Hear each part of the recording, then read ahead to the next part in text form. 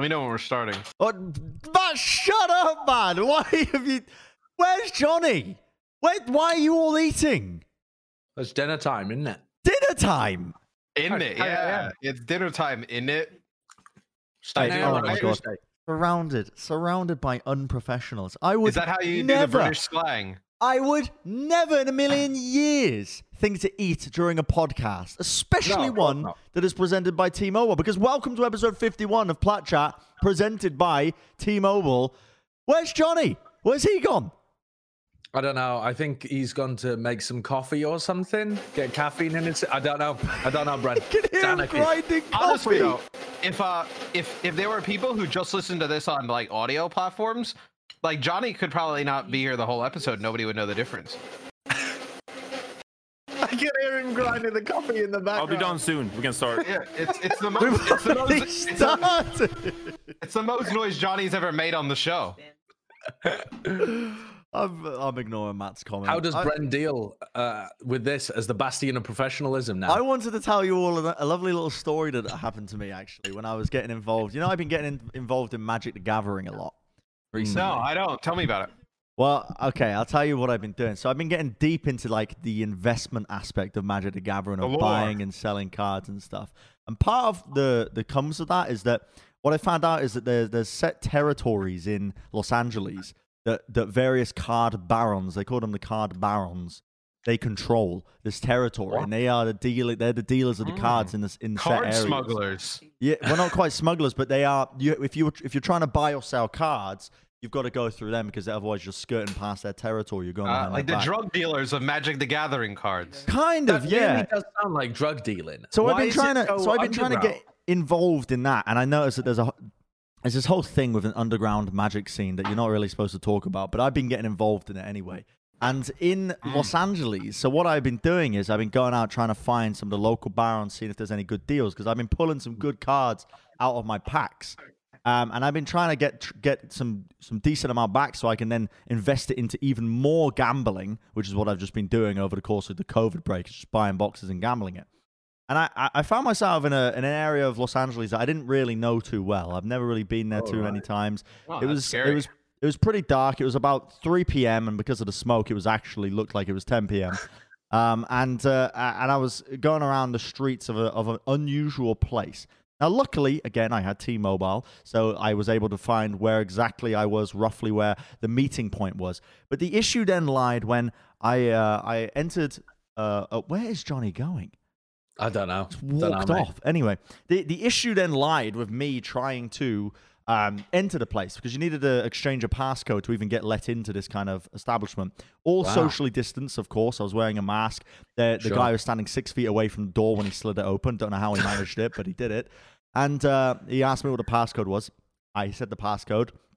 Came, of course, strapped, as you have to with this when you're carrying. He was with a gun? Say again? Strapped? No, strapped with my phone.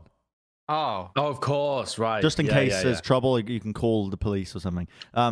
Came strapped. And I had in my backpack, I had all my expensive Magic the Gathering cards. I got about $1,000 worth in my backpack that I'm trying to offload. And they let me in eventually, and I have to go through various security measurements to ensure that I'm not carrying anything illegal, like any Black Lotuses. You can't be carrying those into a standard tournament. That's not allowed at all. And I get eventually down, and I'm going down the steps of this place, of this establishment. Into the basement. Yeah, into the basement where a lot of the deals are done. And I'm starting to panic and sweat a little bit. I'm starting to worry a little bit because the beads of sweat come down my head because I'm like, this doesn't seem right. I grew up on the streets of Gloucester. I'm street smart. I know when a deal's about to go south. This looked odd. They had barred the entrance to the door that I was going into. I was going into the basement. There wasn't really much going on. But they were all staying 6 feet away. Oh, yeah, 6 feet away, of course. Because big basement. My fantasy league is just one of my players has started to play. Anyway, I get down there and I'm starting a negotiation process with the kingpin of Culver City, and we're getting into negotiations. I'm showing him what I've got on offer as well. I got a bunch of different cards from various sets, various years, and he's trying to pull a fast one on me. No. Yeah. What did he do? Yeah, he's trying to pull a fast one on me. He's misquoting prices. Of course, this is all happening 6 feet apart. He's misquoting prices. He's telling me that it's actually the cards I've got are lightly played instead of mint condition, when I know for a fact they're mint condition because I've literally just pulled them. Yeah, and you're in his territory as well. I'm in his territory, so I don't really have much leeway. You don't know. And he starts giggling. I'll try and do my best impression of him, and he starts. That's a giggle. You fool! You have walked into my basement, where you no longer have any sort of internet connection to double-check the prices of your magic cards. What are you going to do now? And that's when I look down at my phone. I look in the top right corner. What are you talking about? And you know what I saw? What did you see? 5G, dude. 5G bars, baby. Full strength, full throttle, baby. You already know I got that T-Mobile on lock. Because you know they got America's largest 5G network covering 215 million people nationwide in nearly 6,000 cities and towns. And even better, the nationwide 5G network works indoors and outdoors, covering thousands of miles, while the competition only covers city blocks. And you know that helped me out when I was making those underground Magic the Gathering deals, baby. So rank up and take your wireless game to the next level with T-Mobile. Visit T-Mobile.com today, and maybe you won't get scammed when you're making your next Magic the Gathering underground deal. Did you start the show? Yes. Yeah. Welcome to Plat Chat, Johnny, episode 51, presented by T-Mobile. Sorry, I've already let it in with my story of the week as well, you know? So, that was very good. Definitely something that really happened, Brent. I'm glad that we heard from that. Yeah. It's like I see how it is. Brent doesn't tell stories when I'm actually around, so yeah, that's why we had to cancel Foreheads. Yeah. Well, he knows you're not going to react to the stories. You're just going to sit there. What are we talking about today? I don't react in cinemas either, do I? If I watch an amazing movie, I don't just start clapping in the middle of the film. Right? Yeah, you're a clapper in movies. I feel it. I can't retell the story. It's like it's. All right. That's fine. That's fine. We don't need to hear it again. Yeah, I'm not even sure people. I'm not sure people enjoyed hearing the story the first time. They just want to hear about 5G from T-Mobile. It was an entertaining story, wasn't it? Yeah, it was a great story, Ben. Don't even worry about it. But we're here to talk about Overwatch. Yeah, let's talk about Overwatch. And this is something that I know everybody who's involved in the competitive scene was really interested. Where's Johnny's gone again? I don't know. Let him go. Pouring us coffee. This is something that all the competitive scene was asking us again and again and again. Please, can you talk about this? Please, can you talk about this? Please, can you talk about this? Well, we're going to talk about it. The Overwatch comic released on Monday. This little teaser here. I actually haven't read it yet. What the fuck is Johnny doing? I don't know. I have not read the comic either, but it looks cool as hell. Yeah. Has anyone here read the comic? No, but what's important is that it also there's going to be like a skin in the game around it. There's like cool. You know, they do the events with different heroes. This one will be a Tracer event. So it's just like a little story in London of when Tracer was in London with a little skin as well. It's pretty sick, and it's also I'm flicking through the comic now. It's pretty cool. It's a full 24-page comic with a fleshed out storyline. It's very emotive. It doesn't seem to be the normal like a lot of the stuff in Overwatch is very what's the right word for it? It's like very much about the game. It's like almost stylizing the stuff that they would do through the game. It's like, oh, we're going on an adventure. We're going to kill some baddies. Yada yada yada. There isn't too much of like the characters really talking to each other that much. That's more reserved for the cinematics, I feel. But this has got a lot of the first comic in 2 years, right? Yep. They also partnered with Dark Horse Comics to do this as well. So that's probably why it's a little bit longer. Like, I love this though. You know, like this is what got so many people invested in Overwatch, right? It's like the lore and the characters. Yeah. Like, the more of this you write, the more you flesh it out. Next thing you know, you got Netflix knocking on your door for a little series. Yeah. This is how you get, like, people involved, right? And how you build a universe. Like, one of my favorite things, actually, is, I think, very limited edition. They print, like, physical copies or something. And I've actually gone out of my way to ask every time if I can get it in physical copy, just so I can save all the comics. And like in 20 years, just like look back at the physical. The skin looks awesome, by the way. This is the cool stuff that you can like tell your kids about. I put the video in the Discord for Kurt, but they kind of tease the. That is not the skin. That is Brent's. That wasn't the video. Sorry, that was wrong video. Yeah, wrong video. They teased the skin though, and it looks actually really nice. Like it's like a showed pink that, looking Matt. Tracer skin. It looks pretty dope. We're already seeing it. We're already showing it. The end of the comic as well says it has like not a trailer, but it has like a little thing about what the next issue is going to be about as well. So presumably this is like a series of comics. I don't know how quickly they're going to be released, but it's stuff for people to look forward to as well. I love that they do this kind of stuff. I feel like this is something that Overwatch does maybe the best out of a lot of other games. Did you ever read the TF2 comics, Josh? Yes, I did actually. Yeah, the TF2 comics were very funny. Yeah. It's a very different world to Overwatch where you can be much more, I don't know, much more adult with the humor because Overwatch is very much more like the focused around kids. It's not focused around kids, but it has to be open to kids as well. Whereas TF2 was just like mental. Just mental. Making allegations that the spy was the scout's father and all sorts. What? Yeah. The sniper ended up being from like roast the scout for having sex with his mom. Yeah. Wait, what? Yeah. That was just a normal recurring joke. I think the sniper ended up being from Atlantis City, like the underwater city of Atlantis. Possibly. I think it said Atlantic City, New Jersey. I was like, what? No. Like, why did they make a character from Atlantic City? Apparently, they came to the conclusion that New Zealand was a made-up place in the comic as well, as like a running gag because New Zealand was never included on the maps.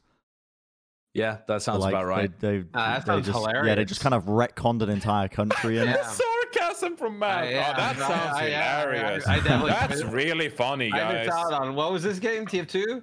Yeah. All right. Well, we don't have to talk about the comics anymore, Matt. If you don't want to talk about it, I think it's pretty cool. If you don't like comics, that's fair enough. Any type of lore or story content they give us is awesome. The fans want it. We want it. I mean, fans of even the Overwatch League are just huge fans of the game of Overwatch in general. This is the type of stuff that kind of keeps that alive, right? So, the more of this, the better, I think. All right, let's look over now the competitive side then, because I want to talk about what we've actually witnessed this weekend. Not a lot happened, to be honest. It wasn't really anything eventful. No, not an important week in the Overwatch League. Not really that important. But just another week. Do you just want to do the award show instead? Yeah, let's just skip to predictions for next week. Let's look over the North American bracket because shit did not go down how anybody expected with this. Starting with the San Francisco Shock actually securing the #1 seed over the Fusion. In this match here, I think every analyst, with the exception of, I think Harsha was like one of the only people that I know of that predicted the Shock to win this match. Yeah, everybody took Philly.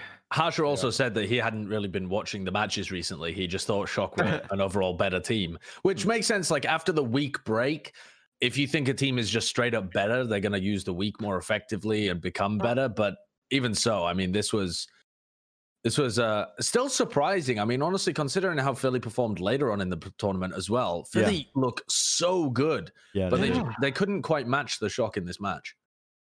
Yeah, I don't know what it was. Like, you look at Philly's run, like, the rest of the way, right? Like, after that, like, they're I mean, the whole playoffs for Philly, they were dominant, right? The Shock, we've seen them up and down a little bit. The Shock just looked really good. Like, I think it comes down to Philly not winning the first map because the halftime adjustment from the Shock was huge to play much more of the Zen Mercy and the long range poke kind of compositions that work really well on both Sky and Gibraltar anyway. So it made a lot of sense. It was super powerful. And to be honest, if you're the Shock, that's the one place you have looked better than Philly is playing these long range compositions where Violet just throws out damage and Ants is a beast. But on Li Jiang, it felt like Philly should have won. And Philly, I think they went up something like 99-0 on round one and ended up losing it 99-100. I might have been wrong with the exact numbers there, but it was something like that. And then they won the next round fairly comfortably. And again, it's like a 99-100 on the third map. And because they were playing a lot more brawly kind of comps, I really thought Philly were going to win that first engagement. It looked to be playing the better Overwatch, but Shock was so clutch. I mean, it was so back and forth with the EMP cancellations and everything. Like, it literally right there. Either way. Yeah. I mean, it was both ways as well. You know, it wasn't like Hisu was strictly dominating Ans, and both Sombras essentially EMP'd at the same time, almost every fight, especially on Gardens. It was nuts. So it could have really gone either way. But overall, it just felt. It's so typical of the Shock to just like overpower their opponents and just like. Is Shock the most individually skilled team in the league? Or are they more stacked than the Dragons? I don't think so. I mean, when I think about the Shock, I don't actually think about individual skill that much. Yeah. What? I mean, well, for some players. For some players. But all right, bear with me here, Johnny. The Philadelphia Fusion and the Shanghai Dragons are like supposed to be real super teams. They got players that played really well that were put together all on one team. The Shock's players, they were pretty good, but they've become incredibly good on the Shock. And I think the Shock's greatest asset is like their team coordination, their adjustments at halftime, the way that they all play around each other. Yeah, halftime's really good. I mean, like pound for pound, Ants and Violet are incredible. You know, maybe Smurf is a little bit better. Striker.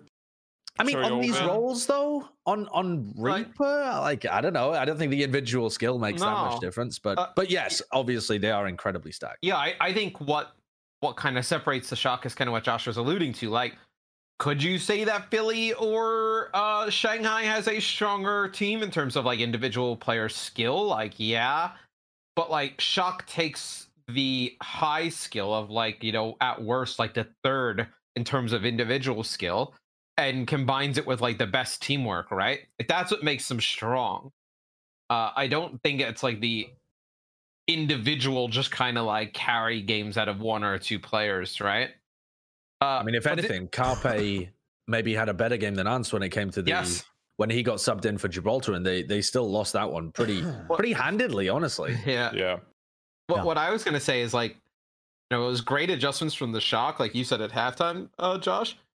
Philly didn't make adjustments, and then I almost was gonna like even think about like what I was gonna say later about Philly is that they made great adjustments. So I think this was just a really odd game from Philly in terms of they probably thought like the Mirror were just kind of playing close to it was gonna be good enough, and it obviously wasn't. They pretty much ran exactly what they ran the last time when they 3-0'd them. They didn't really make any adjustments off of that. Philly are very confident in. Sorry to interrupt, but Philly are very confident in their own abilities to adapt on the fly.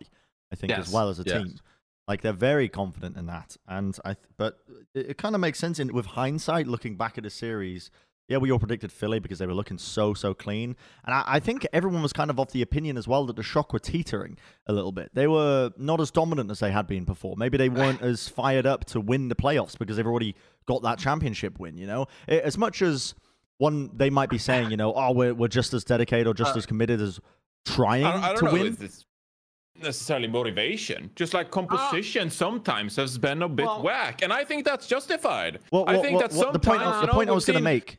Sorry if I just get this out. No, finish your point. The point I was going to make was that as much as they might tell themselves as well, they're completely motivated and committed into, you know, taking it seriously and trying to become a repeated champion. Getting that win beforehand, I imagine that does even subconsciously just kind of eat away at a bit of that motivation to get that. If you've already got the win in your head, you know, it's every Overwatch player plays with the goal of being a champion, and they already achieved that last year. So I think it's definitely looked a little bit hands off. You know what I mean? At some points during the season compared to last season for the Shock. So I was kind of the opinion that, okay, I think they're still a good team, but it seems like they don't have that extra bit of gas necessary to get over the finish line compared to teams like Philly that have everything to play for. But that just wasn't the case in the series. A week to prep, they looked very clean, very, very well read when it comes to what they thought that Philly were going to be playing. Well, the Shock, I think in this game, so Philly obviously is very hungry to try and get like a number one seed, a win, right, in general. I think, though, the Shock probably felt like they had much more to play for in the series because they had just had a close game with the Justice and probably didn't want to try that again. Yeah. I think also they come off the back of the loss in the regular season to Philly, where they were they were the favorites as well. Because speaking to teams and players, they didn't really kind of understand how strong like Washington's composition was until they played against it. And then they were like, oh, shit, that was really good. So there was probably a little bit of extra pressure from San Francisco, like they knew that Washington was going to make it out and did not want to have that rematch again because they're very close to losing to Washington. I mean, Washington goes up 2-0, they have to reverse sweep in tremendous fashion. Where Philly probably is like, well, whatever, it's the Justice, we'll adapt, like we'll be fine. Where a lot of other teams, after having lost to Washington and then even played against Washington, was like, that is not something to mess around with.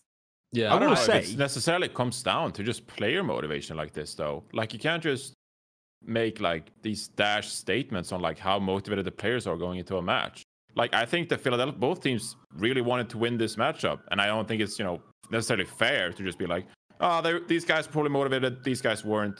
That's how it ended up like I don't think anyone said that they weren't motivated. Obviously, both teams want to win the match. I think we just kind of said that one team probably had a little bit of extra motivation than the other.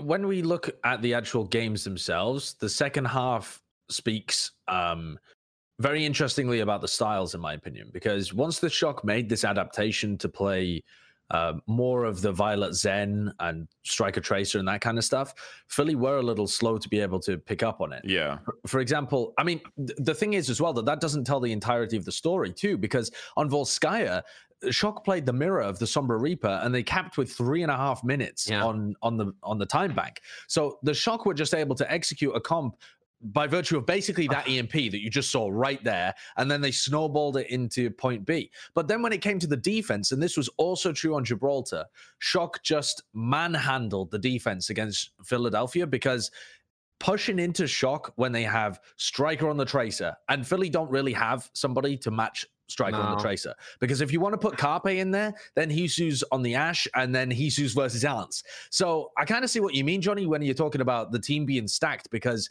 when it comes down to this like Tracer Ash gameplay, I mean, who the hell is going to be able to go up against Ants and Striker when it comes to Tracer Ash?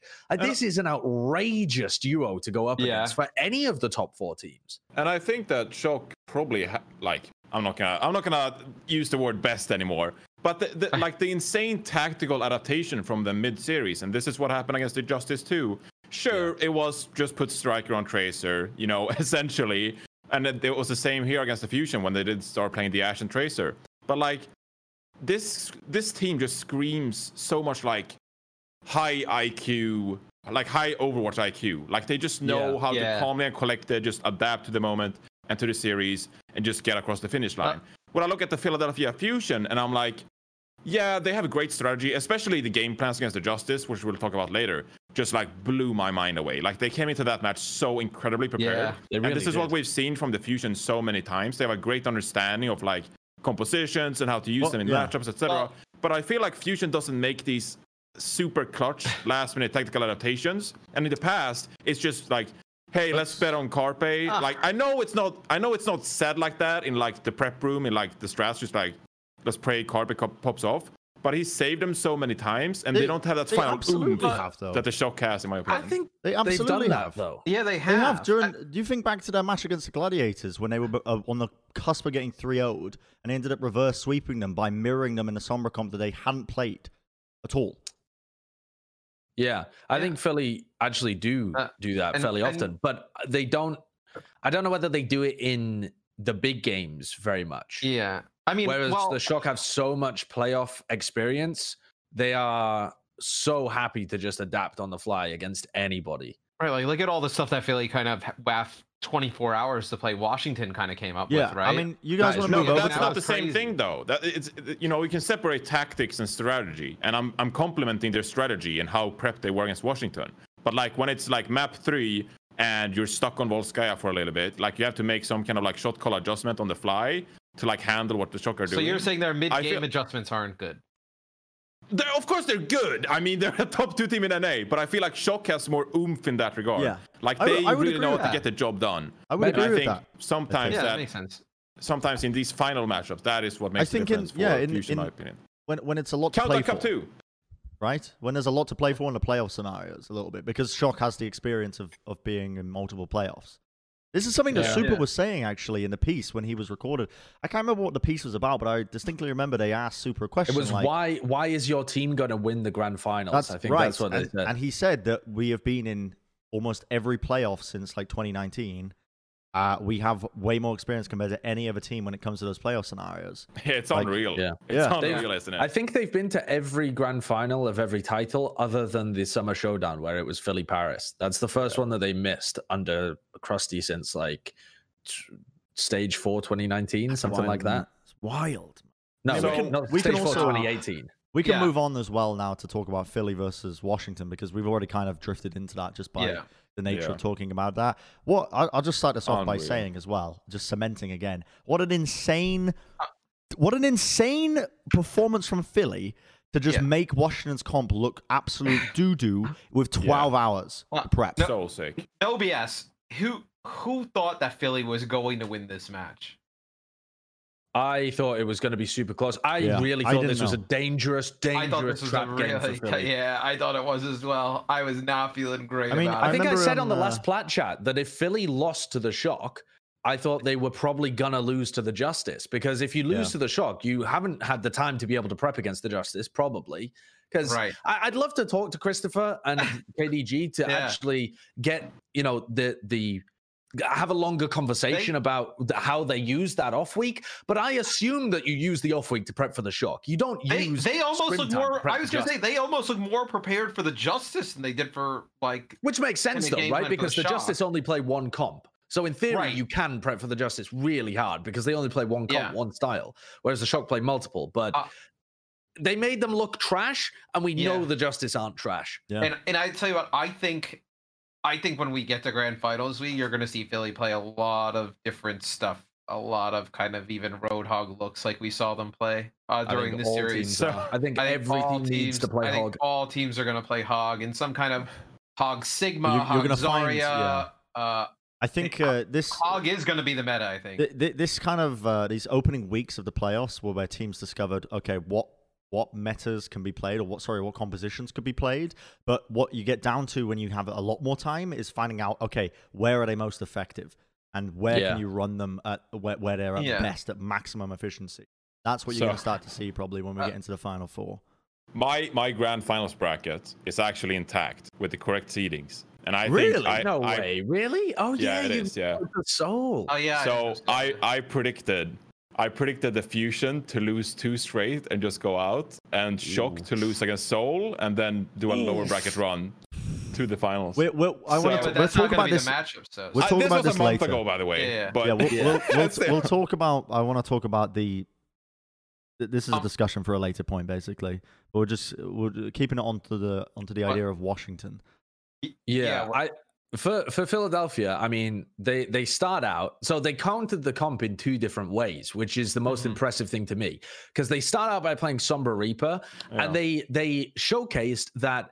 Right, a lot of people started thinking we were broken records when we were saying Sombra Reaper can be a counter, but you have to play it perfectly. And they're like, if you have to play it perfectly, shut the fuck up. Like, this is not a counter. You can't run this comp if you have to play it like you are gods in order to win. But Philly did. Yeah, Philly are just gods here. And it's like, okay, you can get countered by a hook or by a headshot, but if you play this fast and this perfect with your aggression and your coordination and your focus fire, you win. As soon as they saw Aim God and he was a little bit further away from the Hog, he was fucking dead. Yeah. I mean, he was dead in seconds. Didn't Janu have something like 27 deaths over the first? It was insane. 2 maps, he was first death in so many scenarios. So what I noticed when I was watching it, I've casted a ton of the Justice games, just like being whatever the schedule was. When teams would kill Janu, they would either back out, like back away, and like give Arc that res for free, or like they would just take so much damage from everybody else. What I noticed what they did, especially on Li Jiang, as soon as they would get Janu, they pretty much knew Arc was just going to fly in to try and get the res, because you're creating effectively like, 1,800, 2,000 HP if you get the res. And Sato would almost always kill him. Like, every time they would go for a res, like on Janu, they punished them really well, which, I thought Philly was just tremendous in this series, where, this is why I think Philly is still a scary team when we get to the Final Four, because I think that they can adjust their composition without adjusting the players that much. Sure. Some other teams have to make varying subs to be able to do that in a short amount of time. Easily the best Sombra Reaper team. I didn't think I'd be saying this because Shanghai have just looked the best team in the world at playing Sombra comps the entire season long, but these Sombra comps play so differently to the others.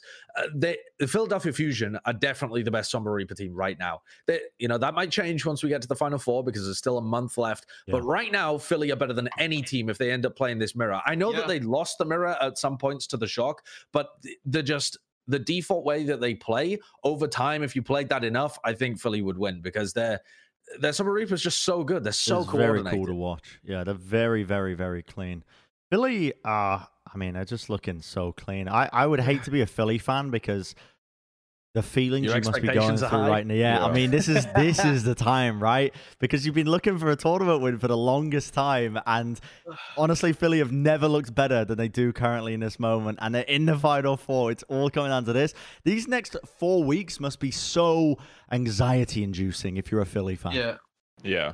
I mean, almost time for the others to catch up. When they brought out that double sniper composition on King's Row, I was just like, of course. Like, what? It speaks. I can't find my words. Like when you see a composition come out like that, and you just get like an epiphany, and you're like, "Oh, this is so obvious." Just makes sense. Like, why not? Like, of course, they would run double sniper on King's Row A, and then have a Sigma push around the high ground with a barrier. Like because he has his own barrier, and they can also spam. Like it makes so much sense. Like why didn't everyone do play this? The Hanzo, I was like, this is obviously the best comp. Yeah, but and just like those moments are just so. Those moments are just so sick. Like when you can see like the preparation come into play. Everyone knows their position. Everyone knows the composition, how it plays, what they're going to do, and they just executed it flawlessly. Snowballed like even on the second or third point, and like it was beautiful to watch. Like that's sick Overwatch to me. I love it. The only thing that may burn them, I think Josh was kind of alluding to earlier, is like the ability to play Ashe Tracer with Carpe in the game in some capacity. And I don't know whether Hisu plays Tracer or Carpe. You kind of figure out a way for. I mean, who else? You would obviously probably want Carpe and Ivy in an ideal world, right? If you didn't switch off of it. I mean, I don't think so. I think you'd want to run Carpe Hisu. Like Hisu's. Is Hisu a better Tracer than Ivy? I mean, he should be. I don't know whether he is, but I think he should be. I would even be tempted to run Hisu on the Ashe and Carpe on the Tracer, but I'm not. Really? I feel like the Ashe is more important, so maybe keep Carpe on that. Maybe you can run with like a bit of a passive Tracer that's just designed to keep the other Tracer in check. I'm not really sure. I feel like they are a little lacking in that role. Yes. This was a really cool turning point in the series, though, Johnny, like you were saying, because immediately you realize. Oh, well, this is already in the second half where Washington were forced to adapt. But Washington, normally, they just can't. They only play the Hog Zarya. So when the APAC teams pull out this comp with the Hog and the Sigma, people counter it by going Ball or by going... The NYXL was even playing some Genji if people were running double sniper on defense. NYXL was playing? And when did that match happen? And then Hog D.Va as well. But the Justice can't run any of those kind of slight alterations to their composition because they have a massively inflexible tank line. Yeah. So my worry is that once we get to the Final Four, I don't know if teams will allow Philadelphia Fusion to play the Sombra Reaper fully. Obviously, you can force it on some maps. It's map dependent, whatever. Nice little cats on the podcast. Love to see it. But I could totally see teams finding a strategic way to force Philly to play Ashe Tracer in some capacity and then winning that head-to-head duel. Because I think among the 4 teams remaining, I mean, Fusion might be better than Seoul in that regard. I think still Profit and Fitz has been really good. But I could see how teams would look to expose Fusion's strategy here. Because I think that Ashe Tracer could be an incredibly important default composition to lean back on. That you have to as a staple pillar composition that teams have to respect. Because otherwise they'll try to force that in some capacity. That's where I'm worried a little bit, I guess. Yeah, and I think that Philly has to maybe compensate for their lack of incredible DPS talent there by playing more of the Hog Zarya version of it, or Hog something version of it. Because if you try and win the tank battle instead and free up a bit more space for the rest of your DPS to make work there. I think that could be an option for them, especially if you're trying to run, Shadow Hog and Fury on whatever off tank he wants to be able to support. That is a pretty good look, especially, there aren't any other teams in this top 4 that have specialists on those roles. We're talking about, Gesture Hog, which is good, but it's not like, it's not something unbelievable, like Decay was unbelievably good on the Zarya. We're not talking about some freak beasts that they're going up against. Like Shadow Fury can hang with any of the other top 4 when it comes to the Hog comps. Do you think they'll try and play maybe Carpe on the Reaper some and play like Reaper Sombra with Carpe Hisu, and then you could switch off of that, right? You could maybe. I just think Hisu and Ivy has shown like great expertise now. I'm like, if it ain't broke, don't fix it. Yeah, I will give them more variation, and I don't know how.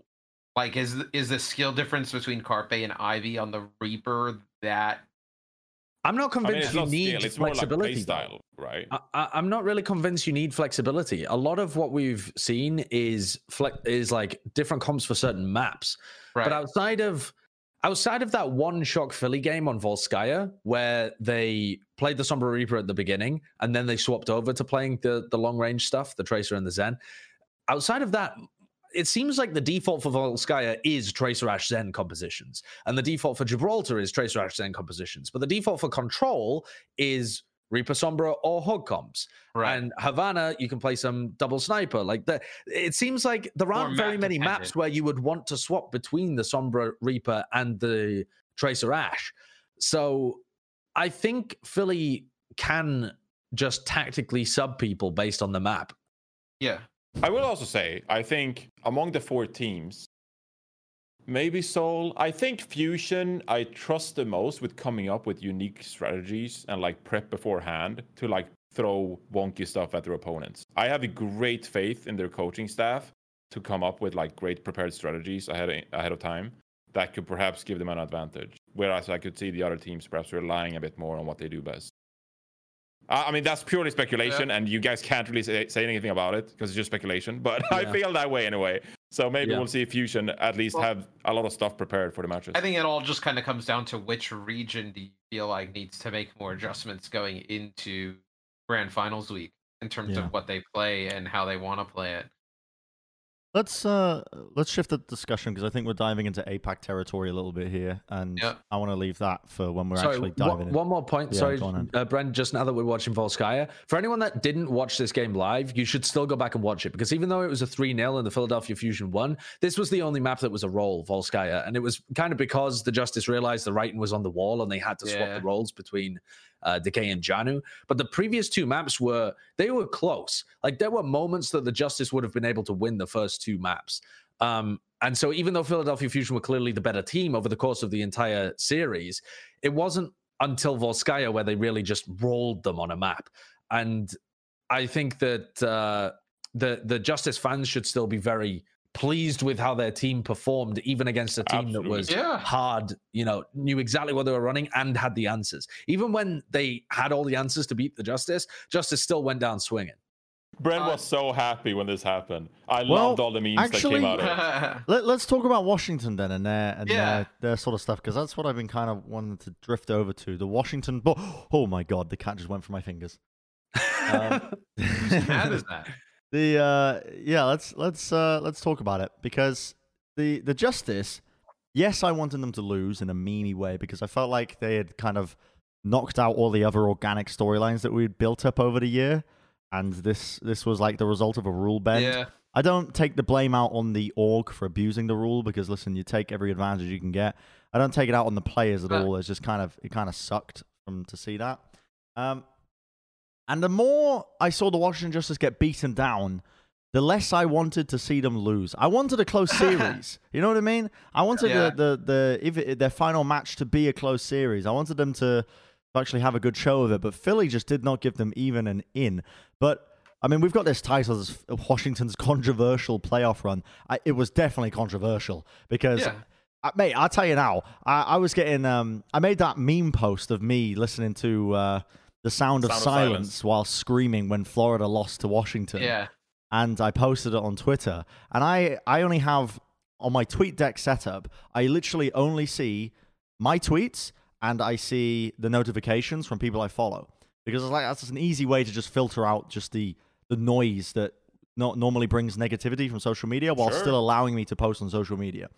And the GM of Washington liked all of the responses from salty Justice fans.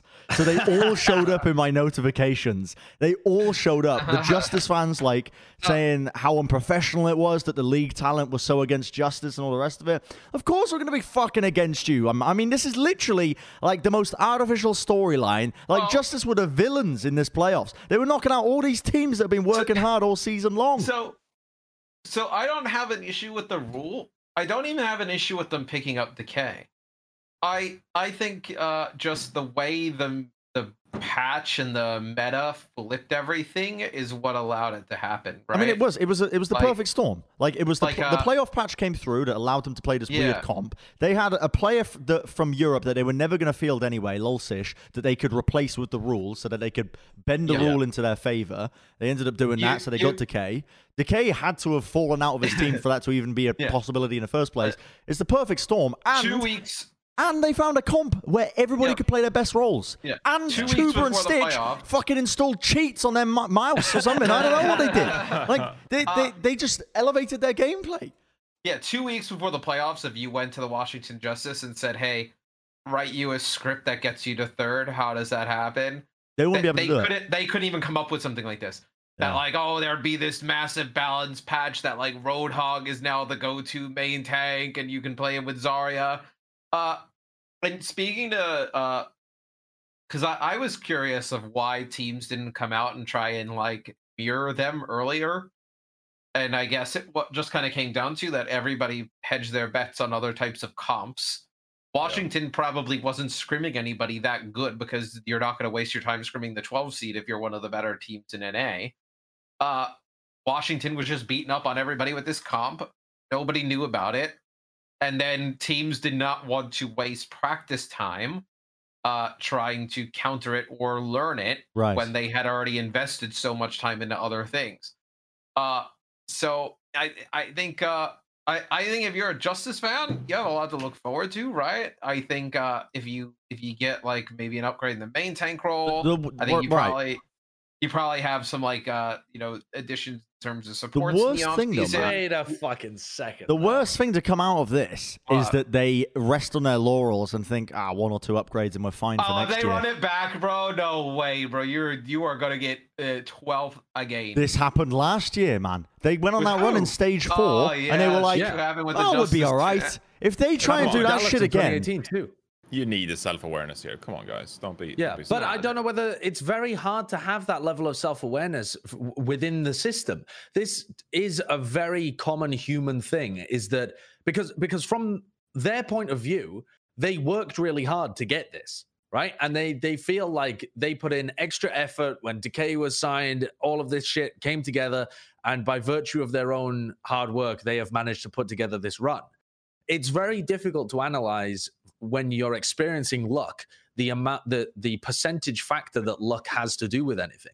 Like, it's hard for any of us to be able to factor in how much luck happened for us to be casters for the Overwatch League, for example. Sure. Like, if you asked any of us, we'd be like, yeah, well, this is what I did. I worked hard here. I spoke to this person here. Like, I networked up my way this way. Like, you wouldn't say that the like external factors were the main reason. So I think tea leaves all lined up, bro, and you just but that's it's hard when you've experienced the luck to be able to attribute a large portion of it to that factor. This one is so obvious. This one's so obvious. It's obvious to us from the outside. They've been molding about War for like over half a year, and now they let him be like assistant coach while this matter is going on. And then you also just like have Arc popping off on Mercy again, and you're like, well, Arc's popping off on Mercy. We can probably deal with his Lucio too. It's like it would be next level ignorance for them to just like completely ignore what they've done for 8 months now.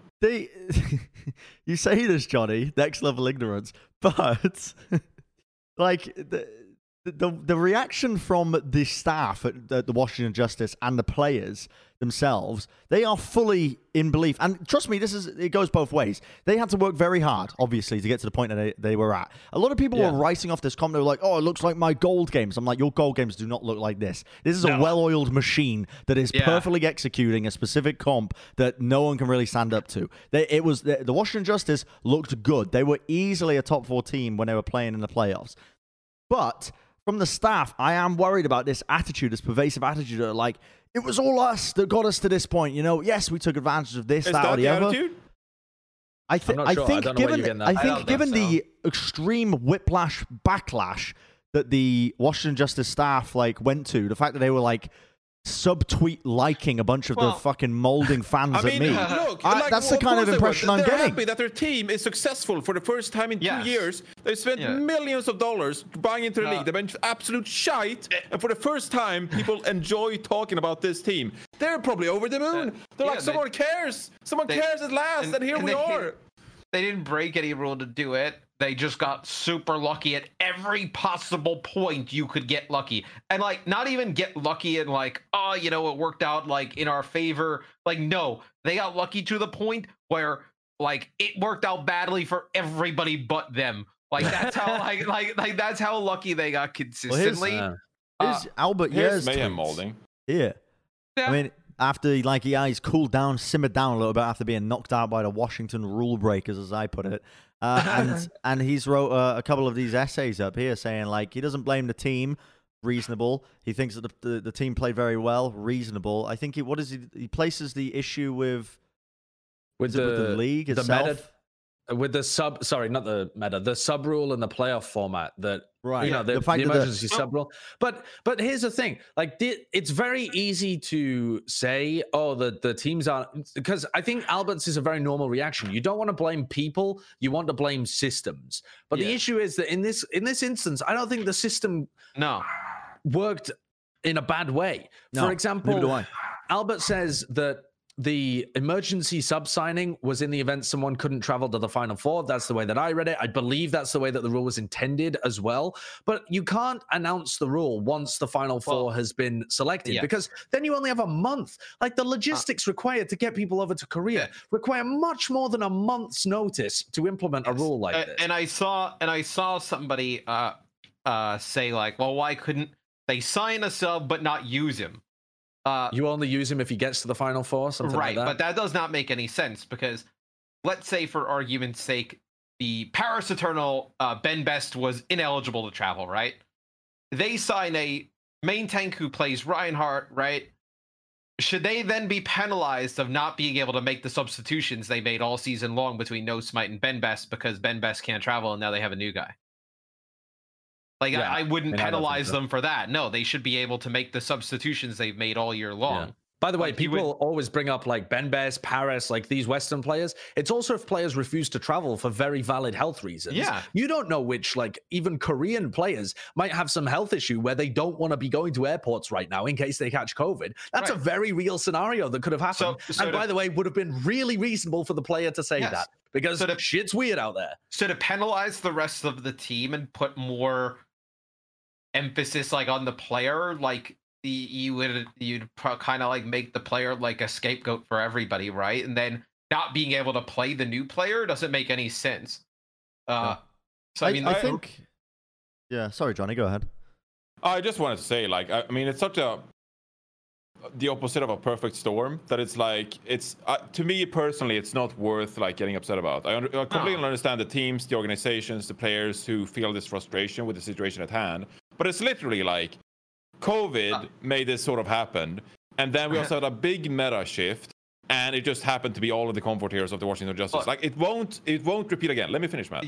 And then as well, you have the fact that the only real thing you could change moving forward would be the meta issue. Because this has happened. That's the only thing I think you can reasonably complain about is how we have big major patch changes before playoffs. It has happened ever since 2016. And we've molded about it since 2016. Yeah, but at the same time, I can also understand where the developers are coming from. Like, hey, you know, we've had this, you know, meta now for about 6 months, and you know, we want to change it up. It's the playoffs. You know, I kind of understand that, but it just so happened that this one was a Roadhog Zarya composition. Like, how can you know, it's unfortunate, but I can understand where players and organizations come from. I think if you want to be upset about anything, it is the meta shifts before big playoffs like this. You know what would have not allowed this to happen? Hero pools or hero bans. This would not have been a thing. What do you mean? Hero pools would have? Because fuck knows what hero pools would have got. No, I don't want to talk about hero pools ever again. If you had hero bans or hero pools, no, I don't want to talk about this. I don't. You would. No, I'm so fed up. If there was any argument for hero bans, this would be it. This would not have been able to be a thing. Yeah. If each team was allowed to, let's say, ban a hero or whatnot, and you kind of took the same thing as hero pools, this could not have occurred. As soon as teams saw Decay in the main tank role, they would have just banned like Roadhog or banned like Zarya. Is that a good thing though? I mean, I'm playing devil's advocate here because I am in favor of this hero bans argument. A lot of people have talked about it in the past before. I think it's strategic. It's great. It's a good way of making things fresh. But the counter argument is always, and I think it's very valid in this situation as well, is that hero bans like that stop cool things from happening too. Yes, like this run was cool. This run. Yeah. It was scary at the time. It was weird. I was not a fan if the Justice had actually knocked out one of the top teams and then just been hard counted in the final four. That would have been just such a bad end to the season, like so terrible. But the run that we actually got with inarguably the best two teams making it to North America and Justice going on this crazy Cinderella run and making it to third place, that was cool shit. And hero bans would have fixed it, but also fixed it in the same way that you fix a cap by never letting them ever. Can you imagine the amount of Sombra Reaper we would have watched? We would have watched so much Sombra Reaper if it wasn't for the Washington Justice. Yeah. So in many ways, they were also sort of like not the if the antagonist was the Sombra Reaper, the Washington Justice were actually like saving the playoffs by running something different than Sombra Reaper. Because that brawl comp, man, like I can only watch like 2 hours of it a day. Otherwise, my brain just like turns off. Everybody I know who's like outside of like the Overwatch kind of bubble, they actually were super excited and loved watching the Justice games because you didn't get two teams playing the same exact things just running at each other. I was a fan of it. I would have felt bad if they beat Philly, but I also at that point if they beat Philly, I'm like, okay, I want to see how far they can take it. I think the argument is for other teams that end up losing is we did see Philly beat it, although they had some time to come up with counters and play it well. Not that much time, though. Not that much time. And we saw the Shock beat it when nobody had any time. Yeah. So, I mean, that would be your argument, like, against, like, oh, well, we kind of feel slighted. Like, well, we did see, like, other teams beat it without mirroring it. They played what they kind of do play. I mean, the Shock played some... Zen, and then you also had Philly kind of play some Roadhog title comps, but they were able to defeat it. It wasn't like it was something that was unbeatable. I think it's just very odd that a team that finishes like everything about it's odd. I mean, it was also incredibly controversial. Go on, Johnny. I just wanted to say, like, we all know that Mexican Coke is superior, but corn syrup wasn't so bad this time around. So, you know, we just gotta deal with it. That is a very weird analogy. Are you saying the Washington Justice causes diabetes? Well, no, I wasn't speaking about the medical consequences. I was speaking about the organic source of the actual sweetener within the drink. Okay. Very meta. Well, now I have to explain the joke. So, I mean, I quite like that. It went over my head as well, but thank you for explaining. This run was even more controversial, though, because not only did they sign somebody that was... it was like a bending of a rule to a lot of people's mind, but the player that they signed was also controversial as well. So now you've got like Crimzo and Doha tweeting, a big back and forth, not tweeting at each other either, but like Crimzo's been tweeting a bunch in the last week about his first tweet was, he provided some follow-up tweets that went under the radar, which is why I bring it up now, because his original tweet got like 6K likes. People loved it. It was so juicy. Losing to the person that held your team hostage for months in scrims because he was unhappy really hits different. And it's like, wow, like just unleashing the fucking drama. And even better, Decay played into it. He played into it as well, where like we had those comments where like an interview asked like, do you care like about your backline and stuff? And it's like, no, I let them die. Well, no, I don't think that was a literal translation, was it? Oh, I think Adam Chen was making a joke there. It was a joke. Here I was expecting formal, factual translation, and it was a joke. Yeah, well, that was a joke. Oh no! But yeah, it was so good. Crimzo followed up though. Crimzo followed up by saying, because Doha tweeted something like, Decay was not in the wrong, yada yada, and obviously the whole reason that Decay was holding the team hostage is unknown and is unknowable unless you were not just inside the team, but like probably a Korean player or a Korean member of staff inside the team as well, because it's got to be something to do with that kind of aspect of it. And so Crimzo followed up by saying most situations are not as black and white as people think. There's multiple sides to a story, etc., etc. It's been incredibly stressful for myself, and I'm sure it has been for others as well. And he's saying that basically he believes that Decay was acting this is his quote, completely disrespectfully and selfishly in his eyes, but that he doesn't know what happened behind the scenes to cause that issue. So he believes that like the way that Decay reacted was really disrespectful and selfish, like holding the team hostage, refusing to participate in scrims, soft throwing, this kind of shit. But he doesn't really know why like Decay felt that way. So it's hard to really measure up. Sounds like Dallas Fuel, Josh.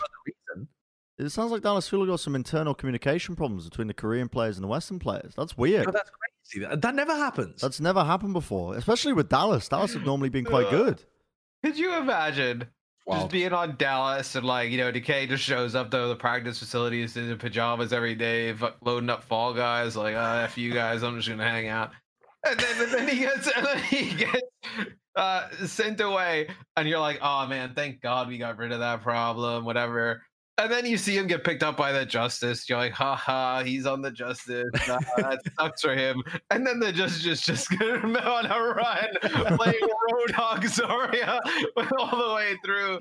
Oh man, that is brutal. I feel bad for the guys on DOS. That is a very good point that you brought up, though, Josh. Is that I think we need to.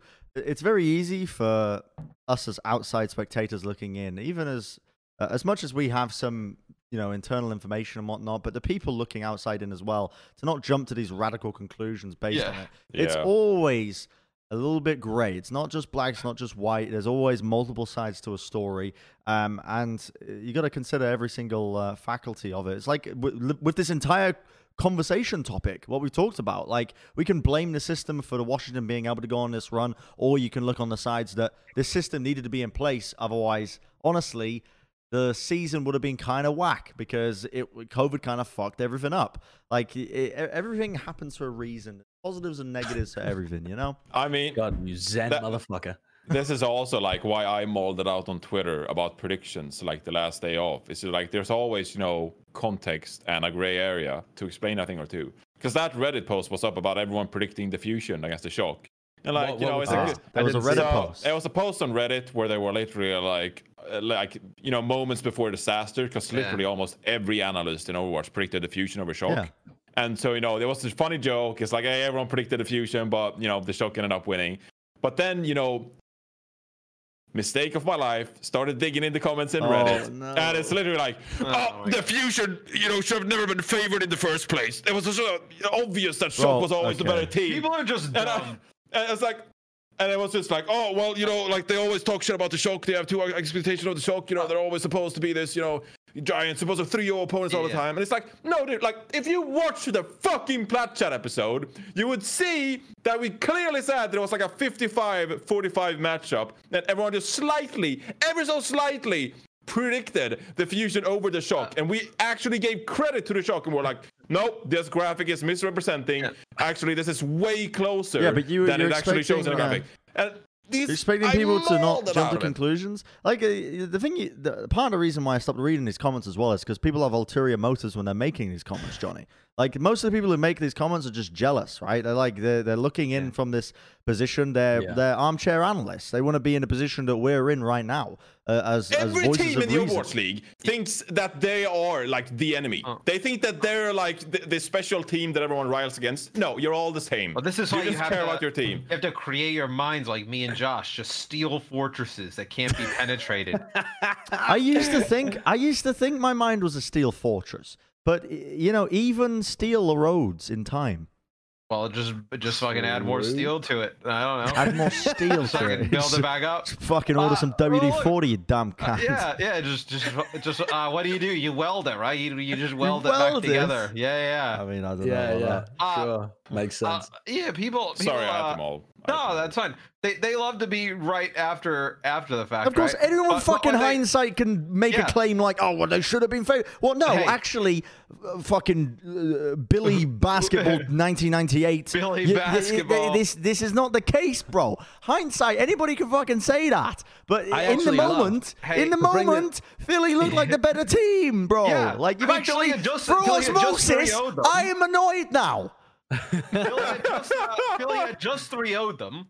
They were 3-0ing everybody on their side of the bracket. And they looked clean. The Justice had just taken the shock to game 5. Yes. They had looked super clean. Who would you have taken, general population out there? I would love for somebody to be like, oh yeah, the shock. Well, why? Oh, because they're better. Oh, well, what happened? But they just lost them running these compositions. Why do you think they're better? Oh, I think they're just better. Like, that's really cool. We hate the San Francisco Shock. Yeah. Fuck the San Francisco Shock for some reason.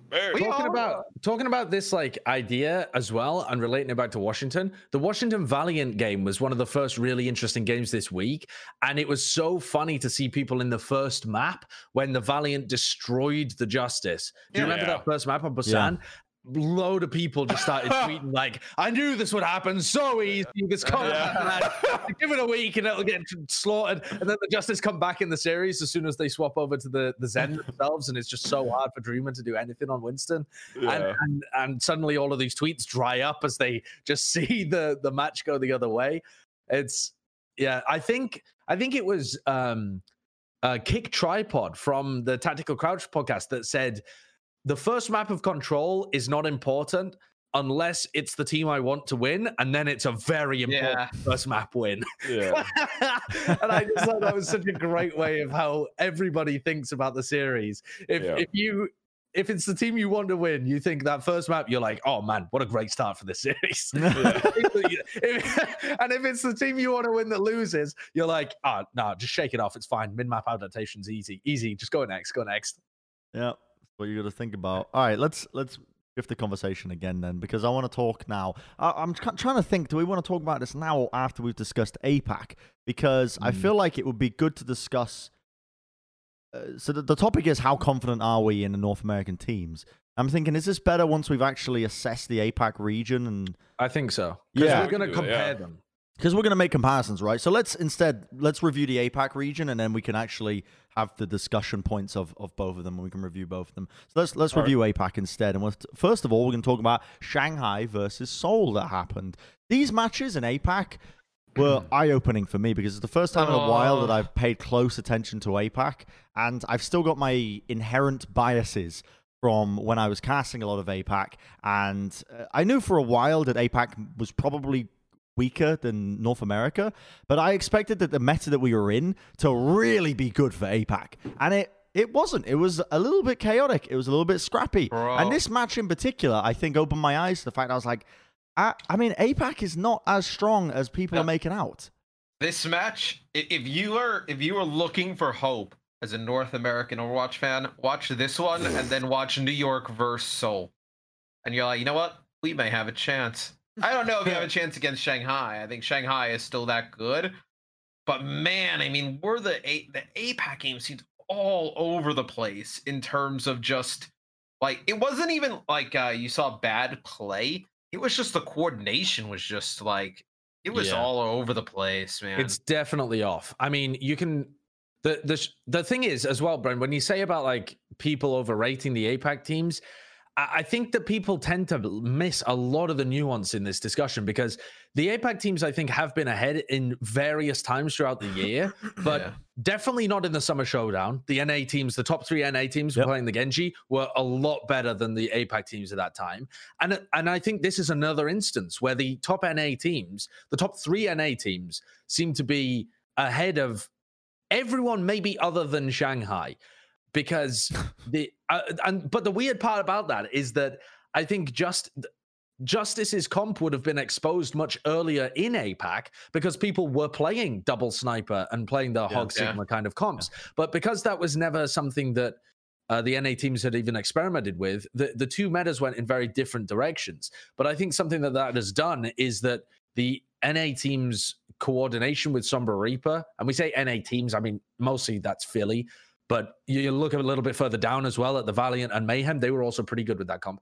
Is significantly better than the APAC teams. I don't know whether that's going to have any effect in the actual overall meta that we end up playing in the Final 4. But the Shanghai tried to run Sombra Reaper against Seoul, and they just failed completely. The difference was night and day between watching Shanghai play it and Philly play it. And I also wonder how.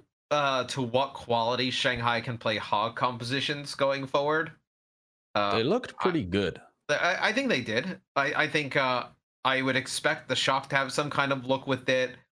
Philly, I think Sato it can play the Hog at a pretty high level. Who was talking? I think it was you, Josh. You were talking to somebody and they were saying that Sato has like a top 500 DPS or something like that. Top 20 DPS. Top 20 DPS. Yeah, Sato's got a top 20 DPS account, and apparently when they did, the Philadelphia Fusion did a video where they did an aim labs test, and Carpe got like 87% in some flick aiming or something like that.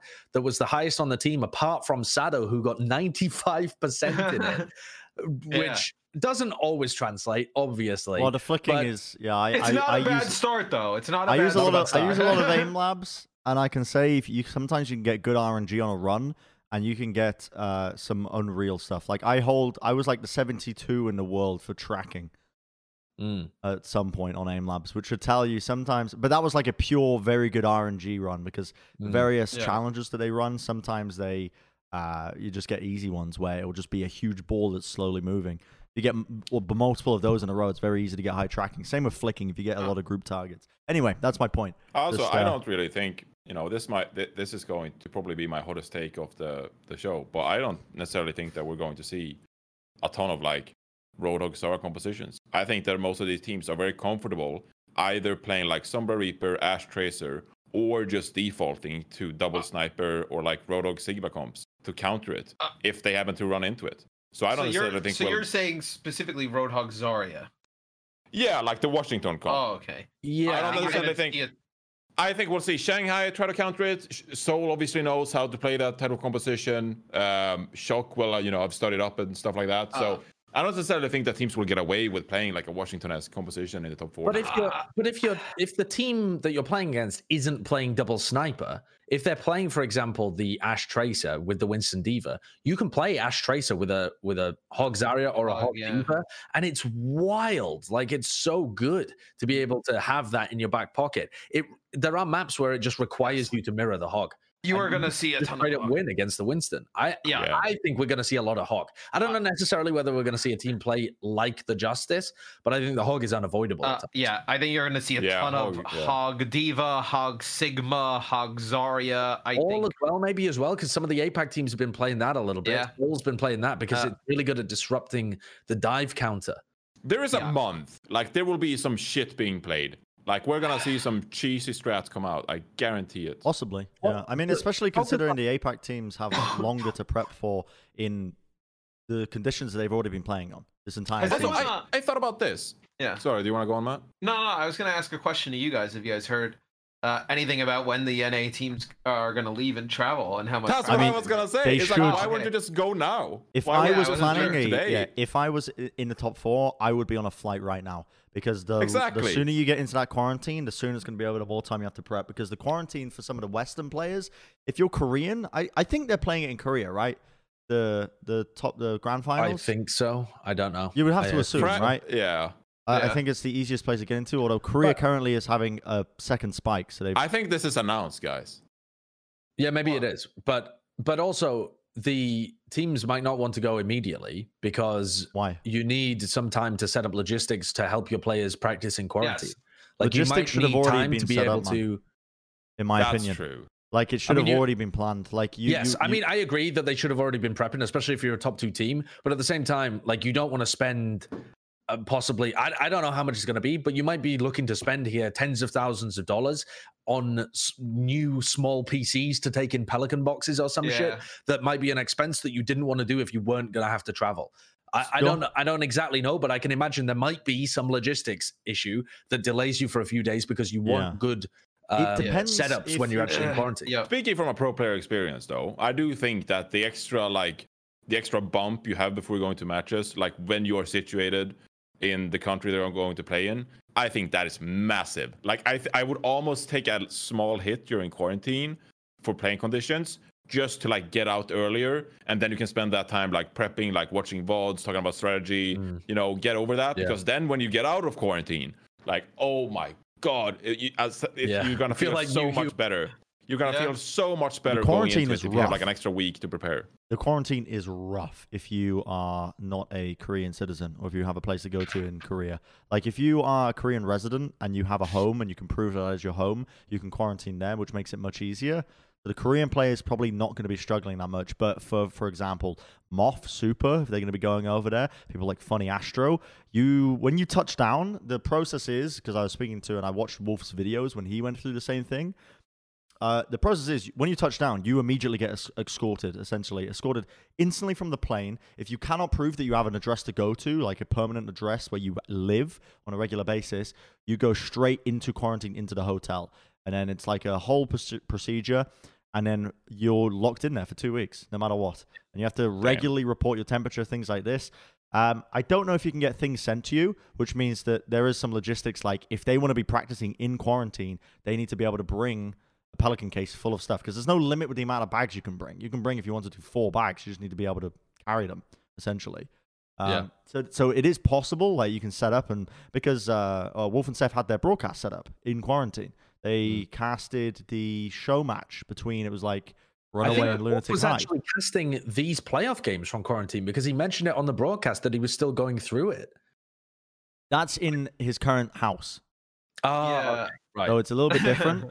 But yeah, because they didn't know if the internet was going to be good enough to play in these places, but turns out South Korea, amazing internet. Apparently, it's just 100 up, 100 down wherever you are in the hotels. So yeah, but the point is, it's going to be hard. It's a lot of logistics, right, in place for these teams, and the APAC teams, to get back to the original point, because that's what we're talking about. They're not going to have to go for that entire kerfuffle. They can continue as normal, and now they can start prepping right now. Whereas the NA teams are going to be delayed in doing so.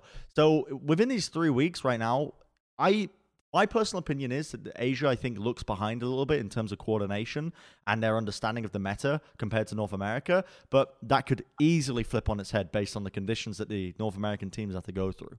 Yeah, I agree with that. And talking about the meta, because that was our conversation previously too, you said that in a month we could see some really weird shit, some wonky stuff come out. And that was actually the narrative throughout this Shanghai Seoul game that Wolf was talking about, because what happened was we got to Hanamura, which was map 3, and it's 1-1, and the Shanghai Dragons got kind of rolled on the defense. They had only been running Winston Diva comps up until this point. They tried to run some Sombra kind of stuff. They tried to run some Tracer Ash. And then I think it got to the second half of Hanamura. Maybe it wasn't. Maybe it was the 4th map even, actually. Yeah, actually, I think it was. It was the 4th map. It was Havana. And they pulled out the Hog. They played Hog Sigma, and they played Double Sniper.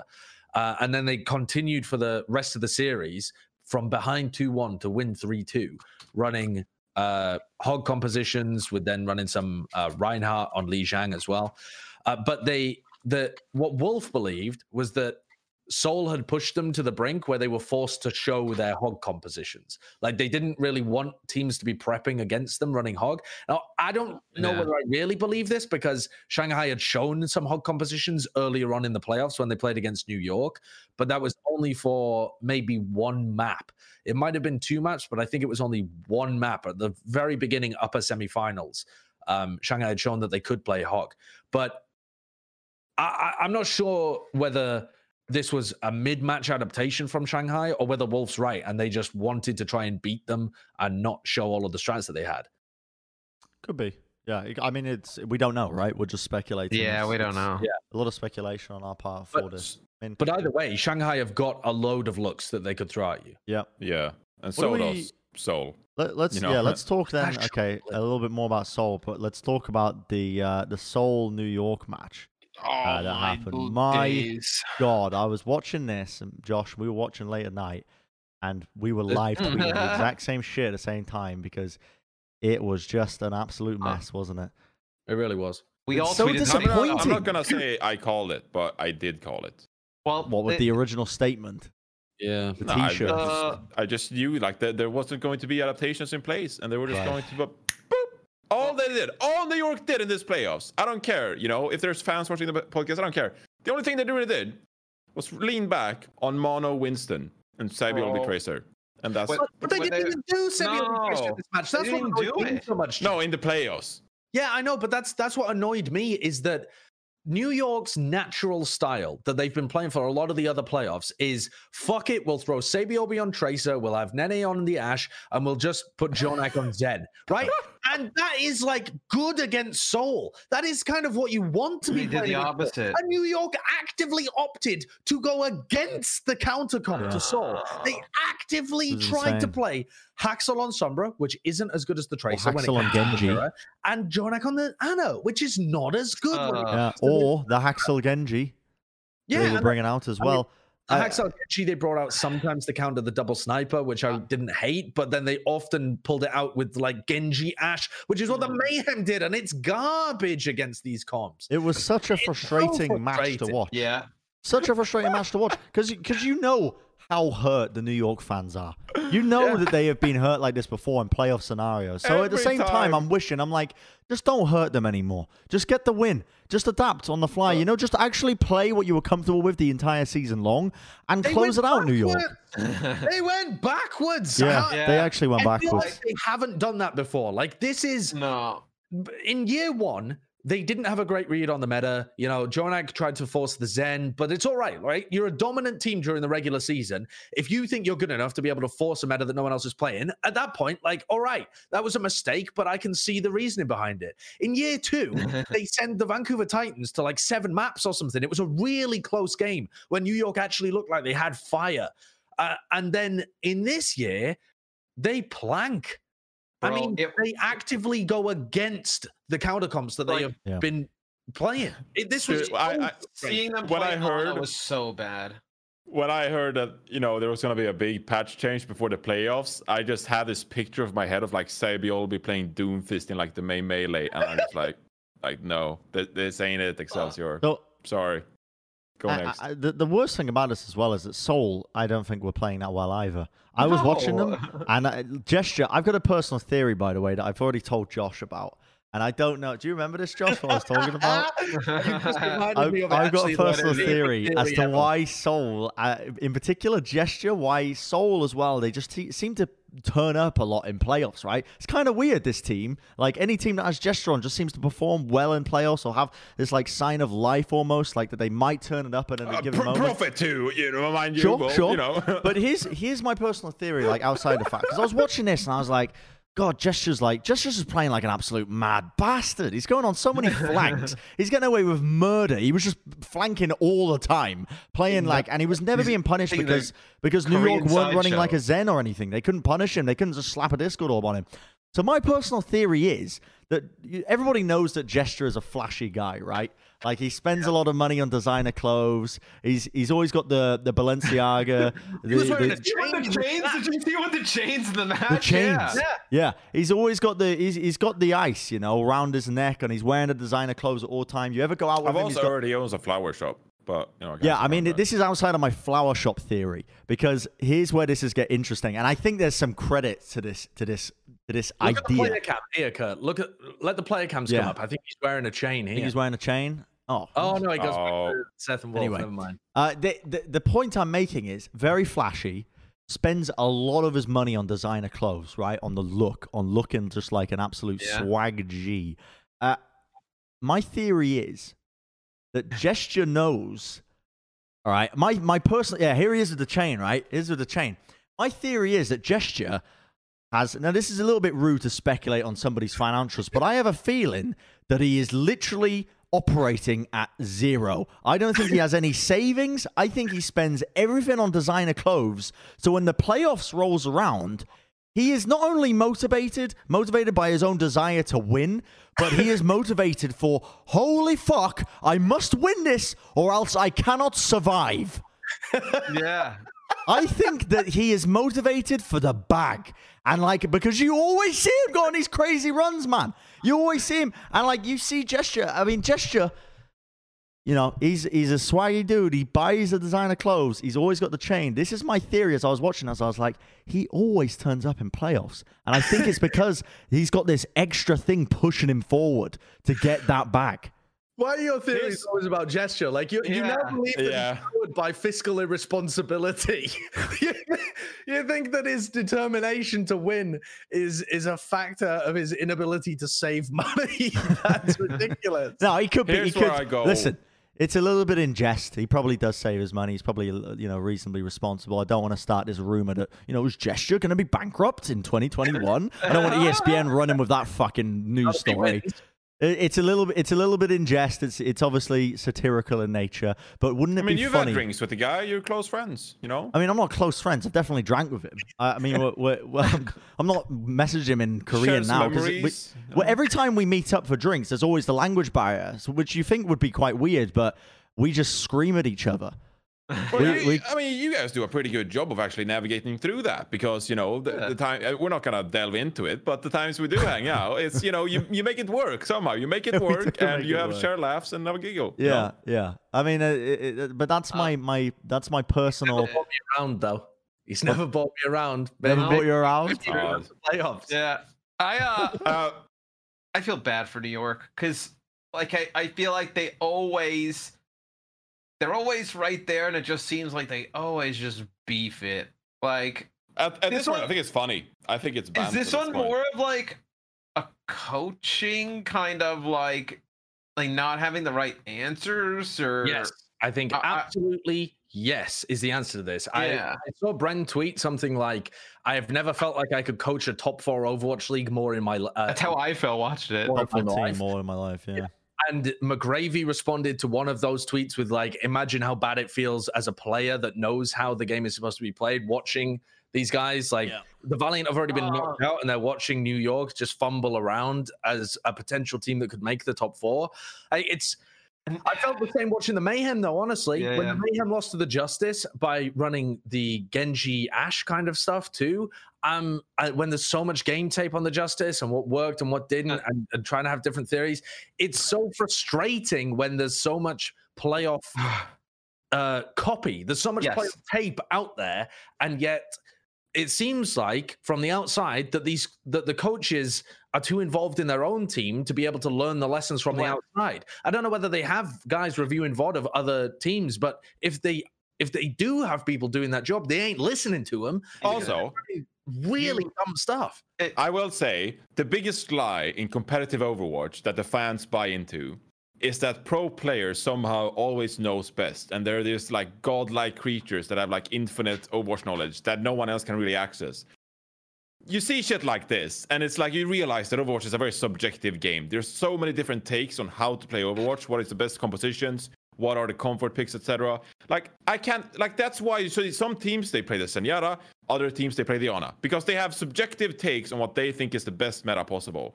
So, don't give me this shit that, pro players are just, on another dimension or on another level when it comes to Overwatch knowledge. It's no. You see shit like this and you realize that, you can actually have some arguments about about the knowledge at Overwatch. To Josh's point, though, we saw teams running compositions against these, the compositions that Seoul and Washington ran, that we had already seen over 10 to 12 maps lose consistently. Yeah, I think it's just a bit. It's just a bit kind kind of like naive to look at all of that data and be like, oh well, we're just gonna do it better. Like that's not get it. And that was and you had that take after already seeing other people have that take and lose already. like it's not like it's not like you. You're not like the last team. You're the last team. You should be the most prepared because you've seen every other team try a bunch of different stuff against a load of different hog teams. Even if it's something, still come out with this. Okay, so like, hey guys, we got to run something a little bit different. Like we may not have the answer, but at least try to play it different. So this is where I am the pain in the ass. And I'm not trying to do this to be a pain in the ass. I legitimately just want to cover the topics to not leave the viewers wondering, how we're having these conversations. But if Fusion had lost to the Justice playing Sombra Reaper, we would have said the same thing. Just like, we have so much play tape. They're playing Sombra Reaper against the Justice. What do they think? But they also played Roadhog Sigma Double Sniper. They played other types of compositions. They didn't just trot out. They definitely Sombra Reaper. But if they had lost Li Jiang Tower and Tower, and they had continued to play Sombra Reaper, the fuck out of them. But if they played Sombra Reaper at the beginning, lost, and then changed to something else, like if they had played Sombra Reaper and then they had changed to the Double Sniper and they had lost all of those maps, I wouldn't have been that mad because they tried something that theoretically can work. But to try and run the same composition across all three of these maps, essentially, where I did Nenny get subbed in for the third map actually? No, he didn't. They just ran CBOB Haxal the entire time, and the only major adjustment they made was putting Haxal over on the Genji. Which Anubis, which as soon as I saw that map pick, I was like, they're gonna fucking throw and play Genji. Because at least the Sombra Reaper is a theoretical counter. Like, okay, you have to play it at such a perfect level that, to be honest, it's not a good counter. We figured that out. But at least I can understand the thought process. There is no good thought process, in my opinion, not one that I've heard articulated anyway, for why Ashe Genji should be a decent counter against these Roadhog comps. There is no good thought process for why the Sombra is a better pick than the Tracer, or why the Ana is a better pick than the Zen. And even if there was, you've got all the game tape as well, the actual evidence that it isn't. Especially after we know they just nerfed Genji to the floor. I'm just tapping into my hosting role and want to make sure we have our bases covered. So I like that, Johnny. You're playing devil's advocate because you already you actually predicted the Reddit comment of them saying, "Oh, Philly played Sombra Reaper and they won. Why are they shit talking to Mayhem for trying it?" I mean, we shouldn't give them the time of day to begin with, Brent. You predicted it though. You predicted it. And you got ahead of it. I like that because they didn't just stick on like it's. Yeah, there's one thing where the meta is mirroring and you stay on it the whole time and you lose, but when you it's just dumb. They're not. Here's before we end this debate, I also want to say that this is another hypocritical point right here that Justice fans are going to absolutely maul about and be so upset about, but I don't give a shit because that's how it is. I loved how Seoul actually were so creative going into this playoffs, and they actually just experimented so much. They weren't just playing the defaults. They put creative on Ana, like full time, just benched Budosin and just put creative on Ana. They took Toby and said, yeah, you're a Mercy main now.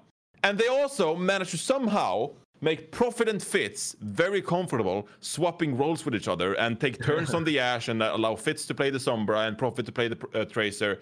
And they allow Gesture of all main tanks in the league. Okay, we know he has the aim, etc. He's taking down Bren.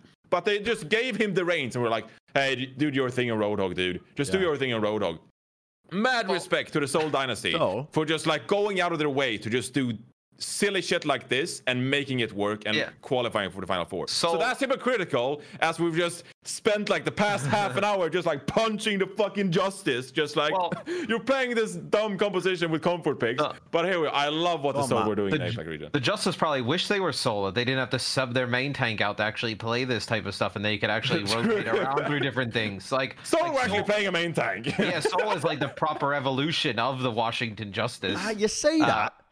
I don't think they're as clean. Okay, and this leads us perfectly into the next topic is... They are more flexible. Let's start a discussion of will Shanghai go all the way? Is Seoul a threat? This is kind of the summary here. Let's start with will Shanghai go all the way? I mean, sorry, I kind of let that on thinking we would talk about Seoul as well. Yeah, it's like, huh? Yeah, I mean, I didn't realize they were split up into two.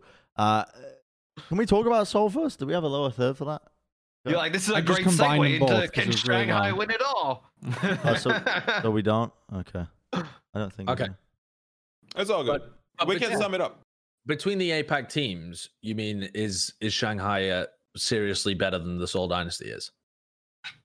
No. Is that what you're after? No, that's not what I'm after. I think it's more, will the APAC teams... Will the APAC teams I think go this far? idea, well, the subject was, are the APAC teams like the best or North America the best? We've already kind of established right now that APAC is not as good as North America, in our own opinions, right? Currently, I think...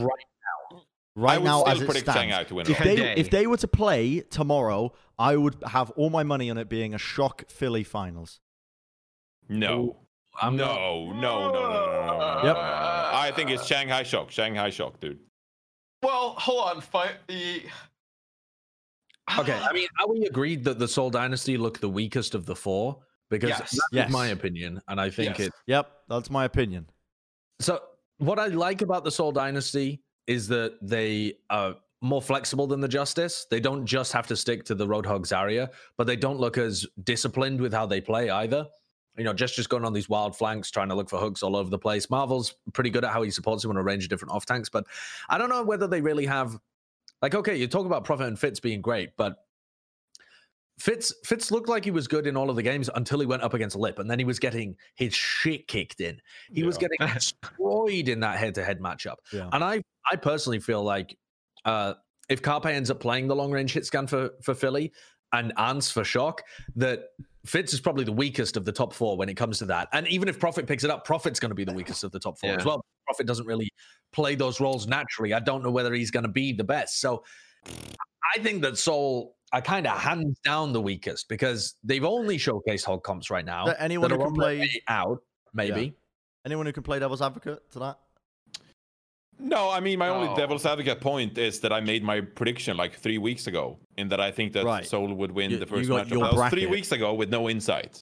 I will say, I think Philly's ability to adapt and play different types of compositions, I think Philly in the next like 2-3 weeks, if this thing kind of goes in the way that I think it'll go, and it'll be something a little bit more Roadhog centric, and then the Winston kind of compositions in certain maps and modes, I think Philly might have a higher ceiling than the Shock in that type of game, where I think Philly Shanghai could be really competitive round one. I don't know if I think that what it takes.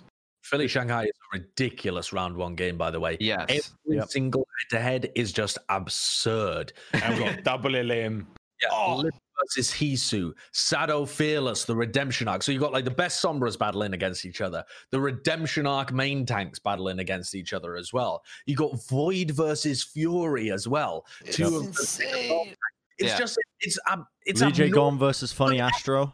DJ Gone. Holy moly. Do you guys think the... Oh, sorry. Go, Johnny. Let me blue ball you for a bit. I still think that the travel is going to impact some of these teams. And that's why I think that the Western teams might get off to a pretty rough start here. And, it's pure speculation, but I do think it will impact them in some way. Okay, let's keep this on track with Shanghai, though. If that match was to be played tomorrow, which team would you have to win? Shanghai. I take Fusion. I would take the Fusion. I would take the Fusion as well. I am not that confident in Shanghai, and I'm still... We had to record a prediction video, and I'll give you a hint and a little spoiler. I expect it to be a North American Grand Finals. I expect it to be Philly versus Shock in the finals. I don't have that much hope in Shanghai for whatever reason. I win with. That's the question that I keep coming back to. Like, what compositions... Yes. Shanghai play, because if they play the Reaper Sombra Mirror, I feel like Philly, if it was played tomorrow, remember, I'm not accounting for we can't account for 3 weeks time or whatever, but this if it was played tomorrow, if it was a Reaper Sombra Mirror, any of the maps like that, I feel like Fusion wins. And then if it's kind of some more long range hit scan kind of things, we haven't even really seen Shanghai. We haven't seen the APAC teams play that much of that kind of style. They normally play that style with the Hog. And if it's a Hog Mirror, I don't know, it becomes much more even. I could definitely see the Tracer Sombra being, the Tracer Ash being the place where Shanghai gets the edge if they play that with the Hog. With maybe Lip getting the better end of Hisu and then Fleta and Carpe. I don't know. I think it's pretty close on all comps. Apart from the Reaper Sombra, weirdly, looks much better for Philly. I almost, like, I haven't recorded that video yet, but I almost kind of been leaning towards where Bren is. The only thing I worry with San Francisco is putting together Roadhog-based compositions with Smurf and Choi. Hey, okay, well, hear me out with this one. Super on the Hog. And you just sub in Super every map where you want to play Hog? This sounds like a meme, but Super's Hog is legit quite good. But then, like... We haven't seen it very much. Yeah. And it gives you a bit of flexibility. It doesn't immediately lock you into that Hog composition. Super can play the main tank. He can play the Winston. Yeah, and we know that is very important to the team as well. Like, they will surely try to find a way to integrate Super into here, I think, because he's just going to be so crucial, like, in a playoffs format like this. And they've even said, like, how important, like, how much they rate Super to actually, like, help this team, you know, in clutch situations mentally. And I love Super, and I'm sure he can do it and play it at a high level. I just would not want to be the team that has to travel, quarantine, and play around the new main tank in a different type of role going into, 2 weeks down to the wire, right? Okay, so this leads us into we've already kind of briefly discussed what our expectations are for Seoul. Shanghai as well, I suppose, but I mean, it's hard to predict how far we want to go with Shanghai. How confident are we in the North American teams?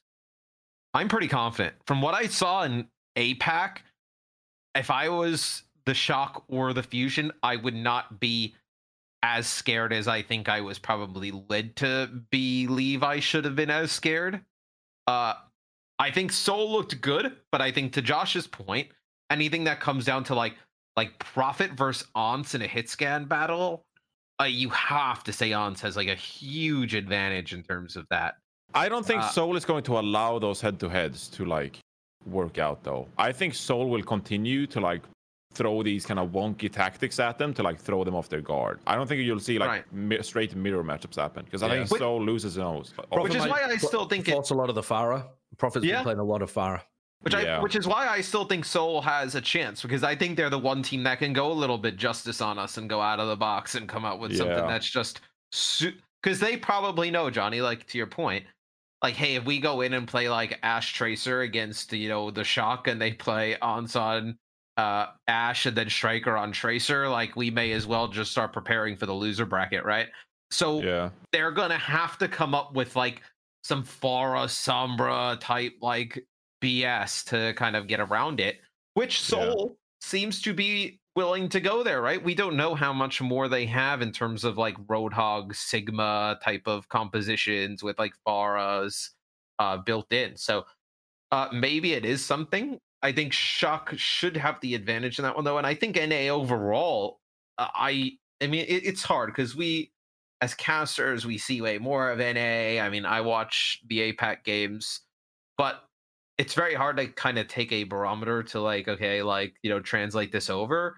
There are some points in the season where I have been all in on APAC, and I'm like, NA just looks like there's, 12 teams that just have no idea what's going on. Like, but I think lately, and from what I've seen, NA looked to be really competitive throughout the whole playoff. It's been back and forth. Year. Yeah.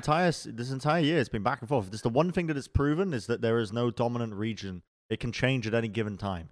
And, I mean, we're not going to know the true answer until that first match is being played between those teams, until that first round of the Final Four is played. Yeah. We're not going to have a real answer. Even then, we're not going to quite know because of the stuff like the travel and the quarantine and things like that. So you would expect the North American teams to be at a bit of a disadvantage, especially because something we spitballed about in previous Plat Chat episodes was that maybe the North American teams would have an advantage because they would come in with a style that was new and different, and the Korean teams wouldn't be able to adapt quickly to it because they couldn't scrim against them. But the styles between the two regions, they're pretty similar. Yeah, I mean, can't see them coming up with anything too new. No, I mean, the maybe the biggest difference is that the APAC region has fleshed out the Hog plus a different off-tank meta much more than the NA region has. So if things go in that direction of like Hog Ball, Hog Diva, Hog Sigma, it seems like APAC has really tested out a bunch of these different comps and what counters what, whereas NA hasn't done that experimentation, whereas NA has got much better at the Reaper Sombra, specifically Philly when I'm talking about this, is much better at the Reaper Sombra, and then Shock looks god tier at the Tracer Ash Zen Mercy kind of comps. I think a lot of it's going to come down to map selection, by the way. Like, in every single match that you can theorize between these top 4 teams, people are favored on certain maps. You know, like... yeah, go on.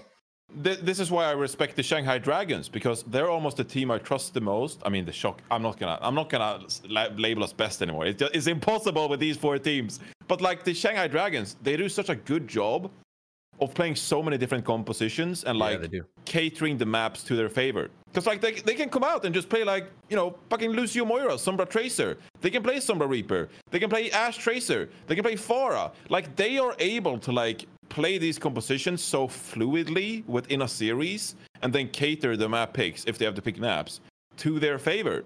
Whereas like you look at some of these teams like the Fusion, you know, they probably have to sub out, like subbing Carpe if they want to play like the Ash. Like they have some substitutions to be made. If they want to play like the Roadhog Zarya, like do you get Poco in the mix or do you just stick with Sado and Fury? Shock as well. Obviously they stick to their comps most of the time, but they have Super they can sub in. You know, do you want to have Twilight and Violet, or do you want to sub Moth in? Like some of these teams, they have some stuff to figure out, like going into the maps. Whereas the Shanghai Dragons, to me, they're so fluid in their current roster that they can play so many different compositions. That is why I respect the Dragons so much, because it's so hard to prep for them in that regard, because they're able to change the series on the flip of a map so quickly. What's interesting, as Josh mentioned, is, you know, we've seen Asia experiment more with Roadhog plus different type of tank combinations, where in NA we really just kind of saw Roadhog Zarya and at moments Roadhog like Diva, where I'm interested how a Sombra Reaper kind of composition goes up against like a Roadhog Sigma or some of the ball composition. I think there's a lot of different variations that APAC's playing with Roadhog. That'll be interesting to see how it interacts with what North America's been playing. And that's the reason why I am theorizing that things will trend towards Roadhog plus a different off-tank to be the meta across most maps. Okay, on the control maps, you might be able to get away with some Sombra Reaper or even some Rush Reinhardt comps like we've seen occasionally come out. Like, control is, by its nature, very kind of claustrophobic, and it doesn't last for a long period of time. So the environment you play in is just... you can specialize it much more because you don't go down one, a long map with lots of different environments. So we might see a bunch of different stuff there. But it seems like escort maps, a lot of them are going to be really good for Tracer Ash, Zen, Mercy. Same with Volskaya and probably Hanamura as well, although I don't expect many people to pick Hanamura. And so I don't know whether specialists... like, I would consider the Shock team right now to be a bit of a specialist. They are the best of the 4 at the Tracer Ash Zen Mercy comps. That's what they look like at the moment. But they don't look like the best at the Sombra Reaper, and they don't look like they can play the Hog comps that easily without something super in. So I wouldn't say they're the best at either of those two.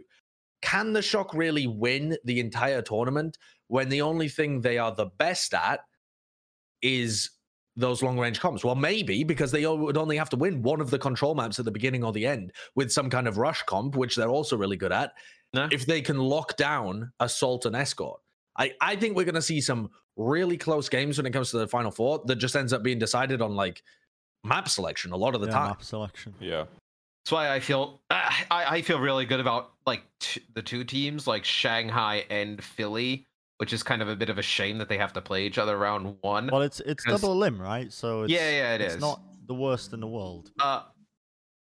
Because those two teams have just weathered through every meta imaginable throughout the season, and they've also shown the roster flexibility to adjust to a different meta at a high level, at like a top 2 level, right? So, I mean, I would say that Shanghai also have. Huh? I would say that Shanghai also have. Yeah, that's why I said I liked the Shanghai. And I thought you said Shock Philly. Sorry. Oh, no. Whatever happens, it is going to be shaping up to be a really good, I think, playoffs. I think we've got I mean, the teams that got through, I think the team that I predicted on the APAC side was Shanghai and Guangzhou, but I expected Guangzhou to be a little bit stronger going through the playoffs. But I mean, I'm not complaining to any of the teams that made it through. Like, this is going to be some high quality gameplay. Open Final Four we've had in OWL, and I think it might be just because of how kind of all over the place the meta is like right now. I was just thinking, like, these Final Four teams in our grand final event, this could legitimately be the best Overwatch event in Overwatch history. This is going to be insane. Outside of Seoul, I wouldn't be shocked if anybody else won. Yeah. Like if you told me like Seoul would like surprise me a bit. Like, okay, Seoul's able to get past Shock. Yeah. Then Shanghai or Philly, and then one of them again. That would be a little bit shocking. But outside of that, if you kind of like, forwarded me like 3-4 weeks in the future and told me this team won, I wouldn't be surprised at all. Like that's how good I think these Final Four teams are. Yeah. I think that's a very fair take on the situation as well. All right.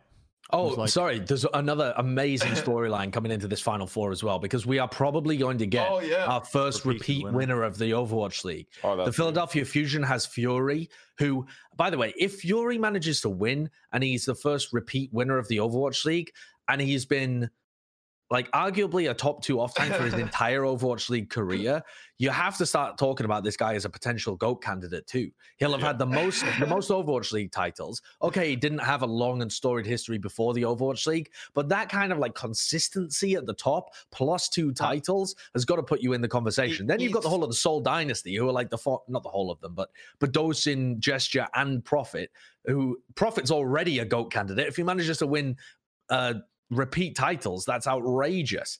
And then the Shock as well, that would be an incredible dynasty to begin with, back-to-back wins. Then Shanghai are the Norton 40 team that might end up winning it, and they're the only team that could stop repeat winners. They're like arguably the most dominant team this year, and they're the only ones without any repeat winners. Did you see my video from Watch Point in season 1 that got tweeted? So where I said that Fleta would be the MVP and we would just get rid of the award because he would win it forever and Shanghai would win, and that Doa wasn't on the broadcast anymore. Yeah. Everything came true, apart from XQC casting with Monty. I was wrong about Monty and XQC casting. That I was wrong with. And I was wrong about them turning Nate Nanzer into a robot, having to be the commissioner. But I mean, we don't know. Has anyone seen him since he left for Epic? Epic Games are investing a lot into AI, I think. They built Nate with the Unreal Engine, and they're loaning him out to other companies. Maybe Nate will be one of the first test subjects for like Elon Musk's Neuralink, whatever it is. Get a chip into the brain. Who knows? All right. I wanted to say a Fury anecdote as well. Yeah. When you brought up that he was like a GOAT candidate as well, it's like I remember him getting picked up for Team Liquid like it was yesterday, man. Because we spent some time. It was in Apex Season 1 or whatever. Me and Internet Hulk, and obviously we scrimmed some of these Korean teams back in the day. And I think Fury played for like Rhinos Gaming or something. Yeah, something like that. Very niche team, yeah. He got picked up for Team Liquid, which I think Internet Hulk was like coaching or managing at the time or something. It was Internet Hulk that picked him up. Yeah. And I actually watched some of the first games that Fury played for Team Liquid, and I can remember to this day how he played like Zarya on Hollywood or something and just yeeted like 2 or 3 grabs and caught no one. And I was like, who is this absolute bot lord of an off tank? Just playing Zarya and just yeeting grabs on Surges. And I actually spoke to Internet Hulk and I was like, trust me, dude. Fury is going to be an absolute sick off tank. Like, this dude has so much potential. Yeah. I remember him saying that. The rest is history. It spurred me to make a tweet before the Overwatch League even began in 2018 of me saying that Fury was going to be one of the best off tanks in the world. Yeah. It's wild we don't talk much more about Fury considering how good he is. Yeah, he is. I feel like we talk about like Krong on the show a lot, like Choi and Boy. He traded a lot of playtime with Poco though.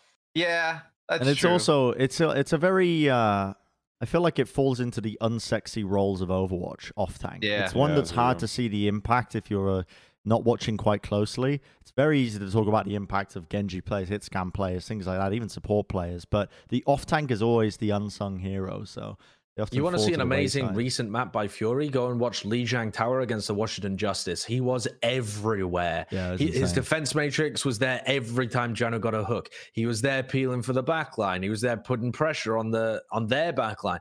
He was a menace on that map, and one of the biggest reasons that the Sombra Reaper comp worked as a counter compared to the the times when people have tried it in the past against the Justice. He was insane. Pretty nuts stuff. I'm closing this conversation off. I've tried to end it like 3 times, and you've all just come in with a new. One more thing. No, I don't want to. Storylines. Shut up. Anyway, let's talk MVP, because it's finally announced. We got announced the other day that we can finally talk about it. The T-Mobile MVP, Fleta, got the award. Not the first choice for me, but I'm not upset with this choice whatsoever that Fleta ended up getting it. I think he was definitely a worthwhile candidate. I think he had more than double the votes of the next candidate when it came to that this is crazy kind of award. I really hope they make it public who voted for who, because I'm gonna enjoy that so much. Well, some of the journalists tweeted about it, actually. Like, some of the journalists wrote an article about the people that they voted for and why. So people are getting ahead of that. I voted for Void. I also did, actually. Yeah, I voted for Void. I feel like Void is one of the big reasons that Fleta's had the space on Shanghai to perform, because I don't think Fleta's really gotten better this season compared to what he's done in the past. But he's on a good team now. He's on a good team, and a team that really gives him infinity amounts of space, because their tank line is outrageous. And so Fleta doesn't really have to do too much, doesn't need to carry. He's just so consistent on every hero. Yeah, it's a super valid take. I voted for Fleta personally. I just think that, like, he has the space, but at the same time, Fleta also enabled it. Like, you gotta hit your shots once you have that space. A season of freaking hero pools as well, and there's elite performances across the board. Like, I think there are very legitimate candidates across the board. Like, if you voted for Alarm, I don't blame you. If you voted for Violet, I don't blame you. If you voted for Void, I don't blame you. Personally, I just selected Fleta because funny of how the damage impact this season. This video where they gave him, they were like, one more interview. And his team's waiting behind him with a cake. Where they just bring it out at the end. It's like it's his birthday. Yeah. And then Void's sat with the cake, and someone's blasting party poppers in his ear, and Void's like, oh. Yeah. So apparently Costa gave me this anecdote when we were talking in TeamSpeak during the video as well. And apparently, Costa's, doing an interview or whatever, and they know that it's going to happen, gonna bring in cake, whatever. But, they took so long to bring the cake because they were sneaking up on him that they just sat quietly.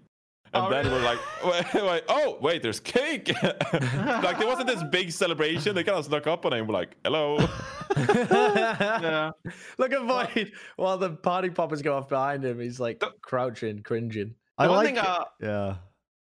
going to say, I wish in the future for the not voting for MVP, but voting for other stuff. I don't know how you guys felt. I think for role stars, I would have liked to have the main tanks and off tanks separated. Yeah. Because I think for me, that was hard. Yeah. And then I felt kind of bad picking I picked 2 main tanks and 2 off tanks. I don't remember which ones off the top of my head. We can't really talk about it too much because you haven't announced the thing, right? Yeah. But I think that would be one change I'd like to see, in terms of awards in the future.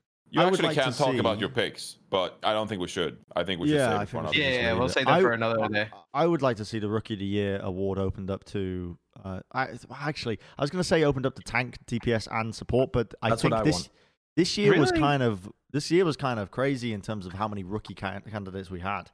It'll be the same every year, though. It really will. Yeah. The amount of young talent that comes, especially out of Korea, is absurd. And so there's always going to be good rookie candidates. I mean, it kind of got ruined in Season 2 because the whole of the Vancouver Titans got picked up and they were so incredibly dominant. So you're picking a rookie not from that team, you're a moron. But in most seasons, I feel like there's going to be a good candidate from all of the roles. And picking this year between insane performances from Alarm and Lijiang on support, and then Krong's probably the best tank rookie that you could ask for, and then Anson Lip. It feels so bad that you can only award one of these guys. Even MVP, I would have loved if they would have given me the option to have an MVP at NA and an MVP at APAC. Even on Shanghai, I thought Void definitely had a strong argument for MVP voting, as well. But the voting process they do in the NBA for Rookie of the Year is that they get you to select your first, second, and third choice and apply like 5 points for first, three points for second, 1 point for third, and they add up all the results at the end with all the people who voted. And that's how they decide who was first. But you get to see who was close second and who was close third in those roles. That's quite cool. That would be quite cool to see as well. They do that for MVP too. Yeah, that would be really cool. I feel like people think I've seen this on people tweeting at me as well. People thinking that I hate Fleta because I try and because this season I've been downplaying his tracer in particular because I don't think that he's like the best tracer in the league this year. And some other people really do because he's been slapping in APAC. But I think it's like a timing thing. He doesn't have the same ability in duels, this kind of stuff. I do think it's quite interesting that Shanghai looked their worst in the Summer Showdown when Fleta was uncomfortable on playing Genji in that style. Not playing the Genji, because Fleta can play Genji to a high level. We've seen that in the past. But just that style didn't really mesh with him. And then also, I feel like one of the reasons that the Sombra Reaper isn't working for them as well is because, again, that's like a style of Overwatch, this frontline Reaper, I require the resources, I go in and do things, is not really gelling with Fleta either. I just think that's a very interesting part, which maybe you could argue it's because when you get your best player on a role they're not comfortable with, the entire team suffers. But I think it's quite interesting to think of Fleta as actually being one of the key weaknesses for Shanghai throughout some very specific metas this year. It's something we never had to deal with, like in terms of like an MVP and an MVP vote before, right? Because in season 1, you could just play Jonak on Zen the entire time. It didn't matter. He was dominant. Season 2, we just saw Sinatra install Zarya the entire time and won at the end on Doomfist. So you never had to see like that many people play all the different things. Yeah. It's like you could have kind of went around with all the MVP candidates, right? Whether you looked at like Violet, Alarm, Carpe, Fleta. I mean, that's kind of why I felt pretty good about Void. I don't think I ended up voted for Void in the end. I think I kind of made a list like Bren. I had Void like second or third, but I thought Void was like really consistent the entire year. But then Fleta was as well. What's so impressive about Fleta is that he just played a bajillion heroes, and almost all of them were elite level. So you can't knock him too much just for having like one or two that he wasn't quite there with. And if Seoul had a good team around him earlier on, we probably would have won an MVP award before this. So, I mean, that's totally okay. Very possible. Probably. Okay. There's a little segment coming up next. Special place in my heart for it. You already know what it is. We already rolled the video by accident. Johnny's Power Rankings. Not Johnny's Power Rankings. It's Brent's Player of the Week. 4 teams. T-Mobile. Well, you wrote a clip? Hello, everybody. Good day. My name is Tony Maloney. And here I'm eating a donut from the finest bakeries in Brooklyn, New York. And you might be wondering why I'm here today talking to some of you. It's Brent's Player of the Week, presented by T-Mobile. I mean, what's that about? I don't know. I must have said a lot, but I couldn't hear it. It didn't come out of TV. It did play though, so I don't know. We didn't hear it either. So it's only the viewers that know what the only the viewers know what was. It must have been some wisdom. It's probably my prediction for the rest of the season. Like, yes, the final 4 shall be these teams. I was reading your lips, and I swear to God, you at the beginning said, "Oh, hello, my name's George." Could have, honestly. I don't know. I played many characters at these intros. My player of the week this week is, so you guys are going to think it's a meme pick, but it's genuinely not. I've given this for some good reasoning. I've given it to John Spector and the rest of the Owl broadcast back. I've given it to John Spector and the rest of the Overwatch League team behind the scenes who have had to deal with this shit show of a season and wrangle it and conform. Oh, okay. Hello, George again.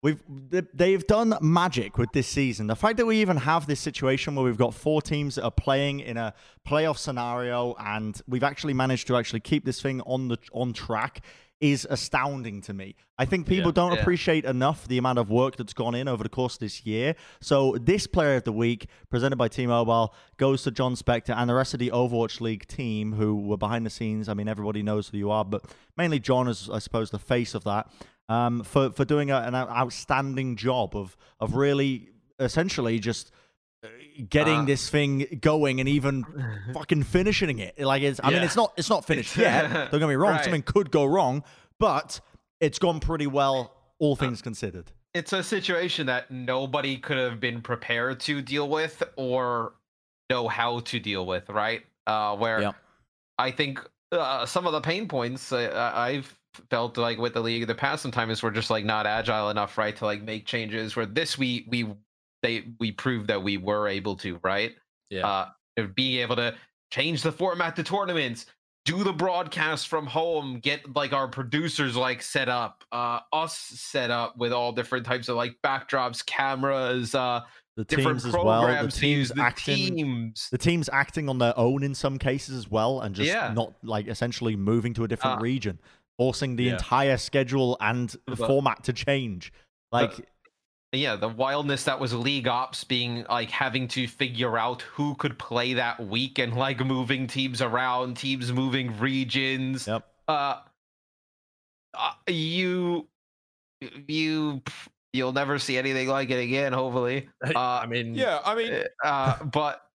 I think it's just a crazy learning experience, and it's really impressive that we were able to pull it off. I mean, the fact of the matter is that most other esports, or a lot of other esports, I shouldn't say most, but a lot of different esports, they've just straight up had to cancel like some of their biggest events of the year because of this COVID situation. And like, yes, I can understand how you can be like, well, we don't necessarily want to like have a big major tournament or whatever, have like that asterisk with it, where it's like, well, it was online, there was a lot of different circumstances, whatever. It's like, they can make their own decisions. I'm so incredibly happy that we managed to, I say we, John Spector and everyone else working on the Overwatch League, managed to make this season happen. Because like everyone knows, it's like, we have to do it online. There were so many like different kind of issues. And then as well, we're going to have the Final Four, and like teams will have to be in quarantine for 2 weeks. Like there's so many different things, so many different asterisks. But the fact that we managed to make it happen, so many fans at home, they got to enjoy this content and had something to rely on, like some kind of entertainment to watch. I think that just was so big for everyone who was involved and everyone who managed to watch as well. So big props to everyone for making it happen. And what I think gets lost in it as well is like the times have been really crazy, right? And like it's just been a mad dash for us to like kind of get this going from home and get it done and finished. Is that, pre-COVID, the homestands were great. Like everyone was having like a genuinely great time at the homestands, right? Like tons of fans. The players were like, it was super cool to see them in different cities across the country and see the turnouts. It's a shame we didn't get a whole season of that this season, because I think it would have been truly like epic and really special. But I think it's also just kind of truly epic and special. We were able to still have a season. We didn't have to be like, well, that's it. Like, we'll see you guys when we can see you, right? Like, because I know even for us, doing this show is a ton of fun. Because I mean, we don't really have much we can do, right? So we're just kind of hanging out. But speak for yourself. I mean, me and Josh, stayed inside. You and Johnny, who the hell knows? Brent's venturing into Culver City. Yeah, Brent. That's true. To his basement Baron cards. I'm just stuck in downtown. Everything's closed. Having, I moved to but having Overwatch League to cast, has been awesome. Yeah, I will say the part of the reason why I decided to give it to John Spector and everyone else, obviously, is that they've done a fantastic job. But also, there's this, I think, a reoccurring narrative of unappreciation throughout our scene, right? And it's because it recently came up about, obviously you can't blame the Justice for their miracle run, but you can blame the system, you can blame the rule, and who do you blame for that? Well, the league. But you have to understand that you make the best of the circumstances, and sometimes there's shit that comes up you cannot foresee. Like that when and as well, I mean, there's many criticisms over the course of the season that I can think of. Back to thinking how they worked out the seeding as well, based on the win percentages. One week hero pools. Like, all the hero pools or the team, or like basically, there's a lot of factors that went into it that you can easily criticize. But given the amount of variables they had to deal with, and given the fact that we still had a season, it could have been worse. You know what I mean? It could have been much worse. And I think we have got a pretty good scenario out of it. We're now going to go to the Final Four, and hopefully it goes well. Again, there could be some logistical issues with it, but I mean, fingers crossed. It's the final stretch is what I wanted to call it. Would have been more fitting. Also, if when they made that rule, you went to John and said, "Hey, John, but are you worried that the Justice could pick up Decay and there could be a Roadhog Zarya meta where they sub out Roar and they become good?" It would have been like, yeah, we'll take the chances that'll happen. Yeah, exactly. That probably won't. Like you would have been like, yeah, that's okay. There's probably not a good chance of that happening. It's just the way the balance and things turned out. Yeah, and also, I mean, you think there was a reasonable chance that something even worse could have happened, where a team that does make it to the Final Four ends up having a player that was, unavailable to be able to travel over there or didn't want to travel for health reasons. Yep. People tend to not think about the bad things that could have happened had these rules not been in place. Yeah. Yep. I will also just say as well that I don't want the community to feel like they're ungrateful bastards, because I do genuinely think as well that for most of the season, sometimes you've been a bit naughty, okay, Reddit, you've been a bit naughty and you've been saying some stupid shit, I'll have you know that. But for the most part, there have also been like an overabundance of like appreciation threads to the point where I just chill out. Yeah. But sometimes, we can keep talking about the fact that no one cares about appreciation threads or Reddit or whatever on things, but like sometimes that genuinely makes someone stay. For someone, I don't know, I haven't spoken to Frankie about it, but I can imagine that she's very happy about how she was welcomed into the community. She tweeted about it, actually. Yeah. She tweeted saying, as a community, that's how we should strive to treat people. Yeah, because there could have been many different communities that would have been like elitist about it and been like, well, she's not one of us. Like, how much experience does she have? Like coming in here and like blah blah. Like she hasn't been around. She doesn't know the teams. And like, no, like legitimately, they've been very nice and just welcomed Frankie in with open arms and been like, she's been so awesome on the broadcast. She was a pleasure to work with her as well. Like she made me and Costa, bantered with us and makes us look like fools and just like had a giggle. Legitimately had so much fun, and the community just welcomed her in with open arms, and just seeing so much positivity and appreciation and happiness. Like that also, like, we're also stuck in quarantine. We're also stuck in quarantine, mind you, and we try to make the most of it, and like seeing so much appreciation for it. I can't. It's so welcome. So thank you for all the nice comments. Yeah, well. Instead of appreciation threads, me and Bren need Carapace of N'Zoth. We do actually need Carapace of N'Zoth. Just phase 3. We're getting very, very close to Mythic Carapace. I will say, while we're actually directly talking to Reddit and the community, I've got a little piece to fucking take out here. Let's go outside and have a little scrap in the car park already. There we go. Mr. use social media. Mate, part of the thing that stopped me from using social media was I would see these appreciation threads, which was all well and good, but there's so many of you little shits that cannot help but tear... You know who you are! That cannot help but tear other people down in the appreciation threads. If you see somebody make a thread appreciating my colleagues, don't fucking write a comment saying, oh, I think that they're... Oh, well, thank God, they're good because they're not so-and-so. I don't know what the context is. But if you have to tear down another person to bring someone else up, just shut your fucking mouth and rethink what you're saying. I know. So we actually made a thing about that. Reddit has a big issue that everybody's not like me. I've seen that a few times where nothing annoys me more. Nothing annoys me more, Matt, than people dragging down my friends and my colleagues. It actually pisses me off. You know what, Brent? You sound like the Washington Justice fans. You're like, you've already made it. You've got to the top. You're an Overwatch League caster, but you just need people to love you as well. Guess what? I've stopped caring. I'm past that point in my life, Josh. I'm past that point. I'm perfectly happy to be a villain. Like, I don't care. I don't give a fuck anymore. I've stopped caring about that. There was a point in my life where that was one of the only main driving factors. But I think that's a part of growing up and removing the ego from what you do. Yeah. I think casting and kind of growing up in the Call of Duty scene, which is very large in terms of like social media usage and whatnot, kind of helps me understand that everything is like everything kind of goes in cycles. You're the favorite today, then you do the same thing tomorrow and you're not good anymore, then you do the same thing the day after, then you're the favorite again. I think it's just kind of how things work in terms of like, social, and like things just kind of trend one way and then they trend, not everybody wants to like one thing because then it's uncool, right? So as soon as somebody gets too cool, then it's like, oh, well, I don't like that guy anymore because he's too cool. Well, is that what you keep saying to yourself, Matt, that people don't like you because you're too cool? Well, yeah, I am. I'm too yeah, they don't like me because I'm too pretty. Yeah, that's why I hate you. It's your magnificent, well-trimmed beard. Yeah, they're at home and their basements bash on their keyboards on Reddit. I'm good, dog. What are we doing next week, by the way, for our episode?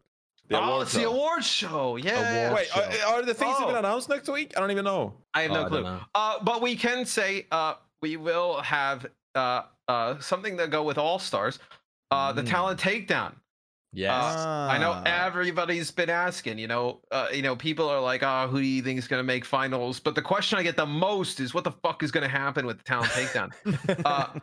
So we will have a live draft of the teams of the Talent Takedown. Captain Costa and Captain Jake, they will be drafting the teams here live on Plat Chat on Friday. Yeah. And then that'll be a Friday special for you guys.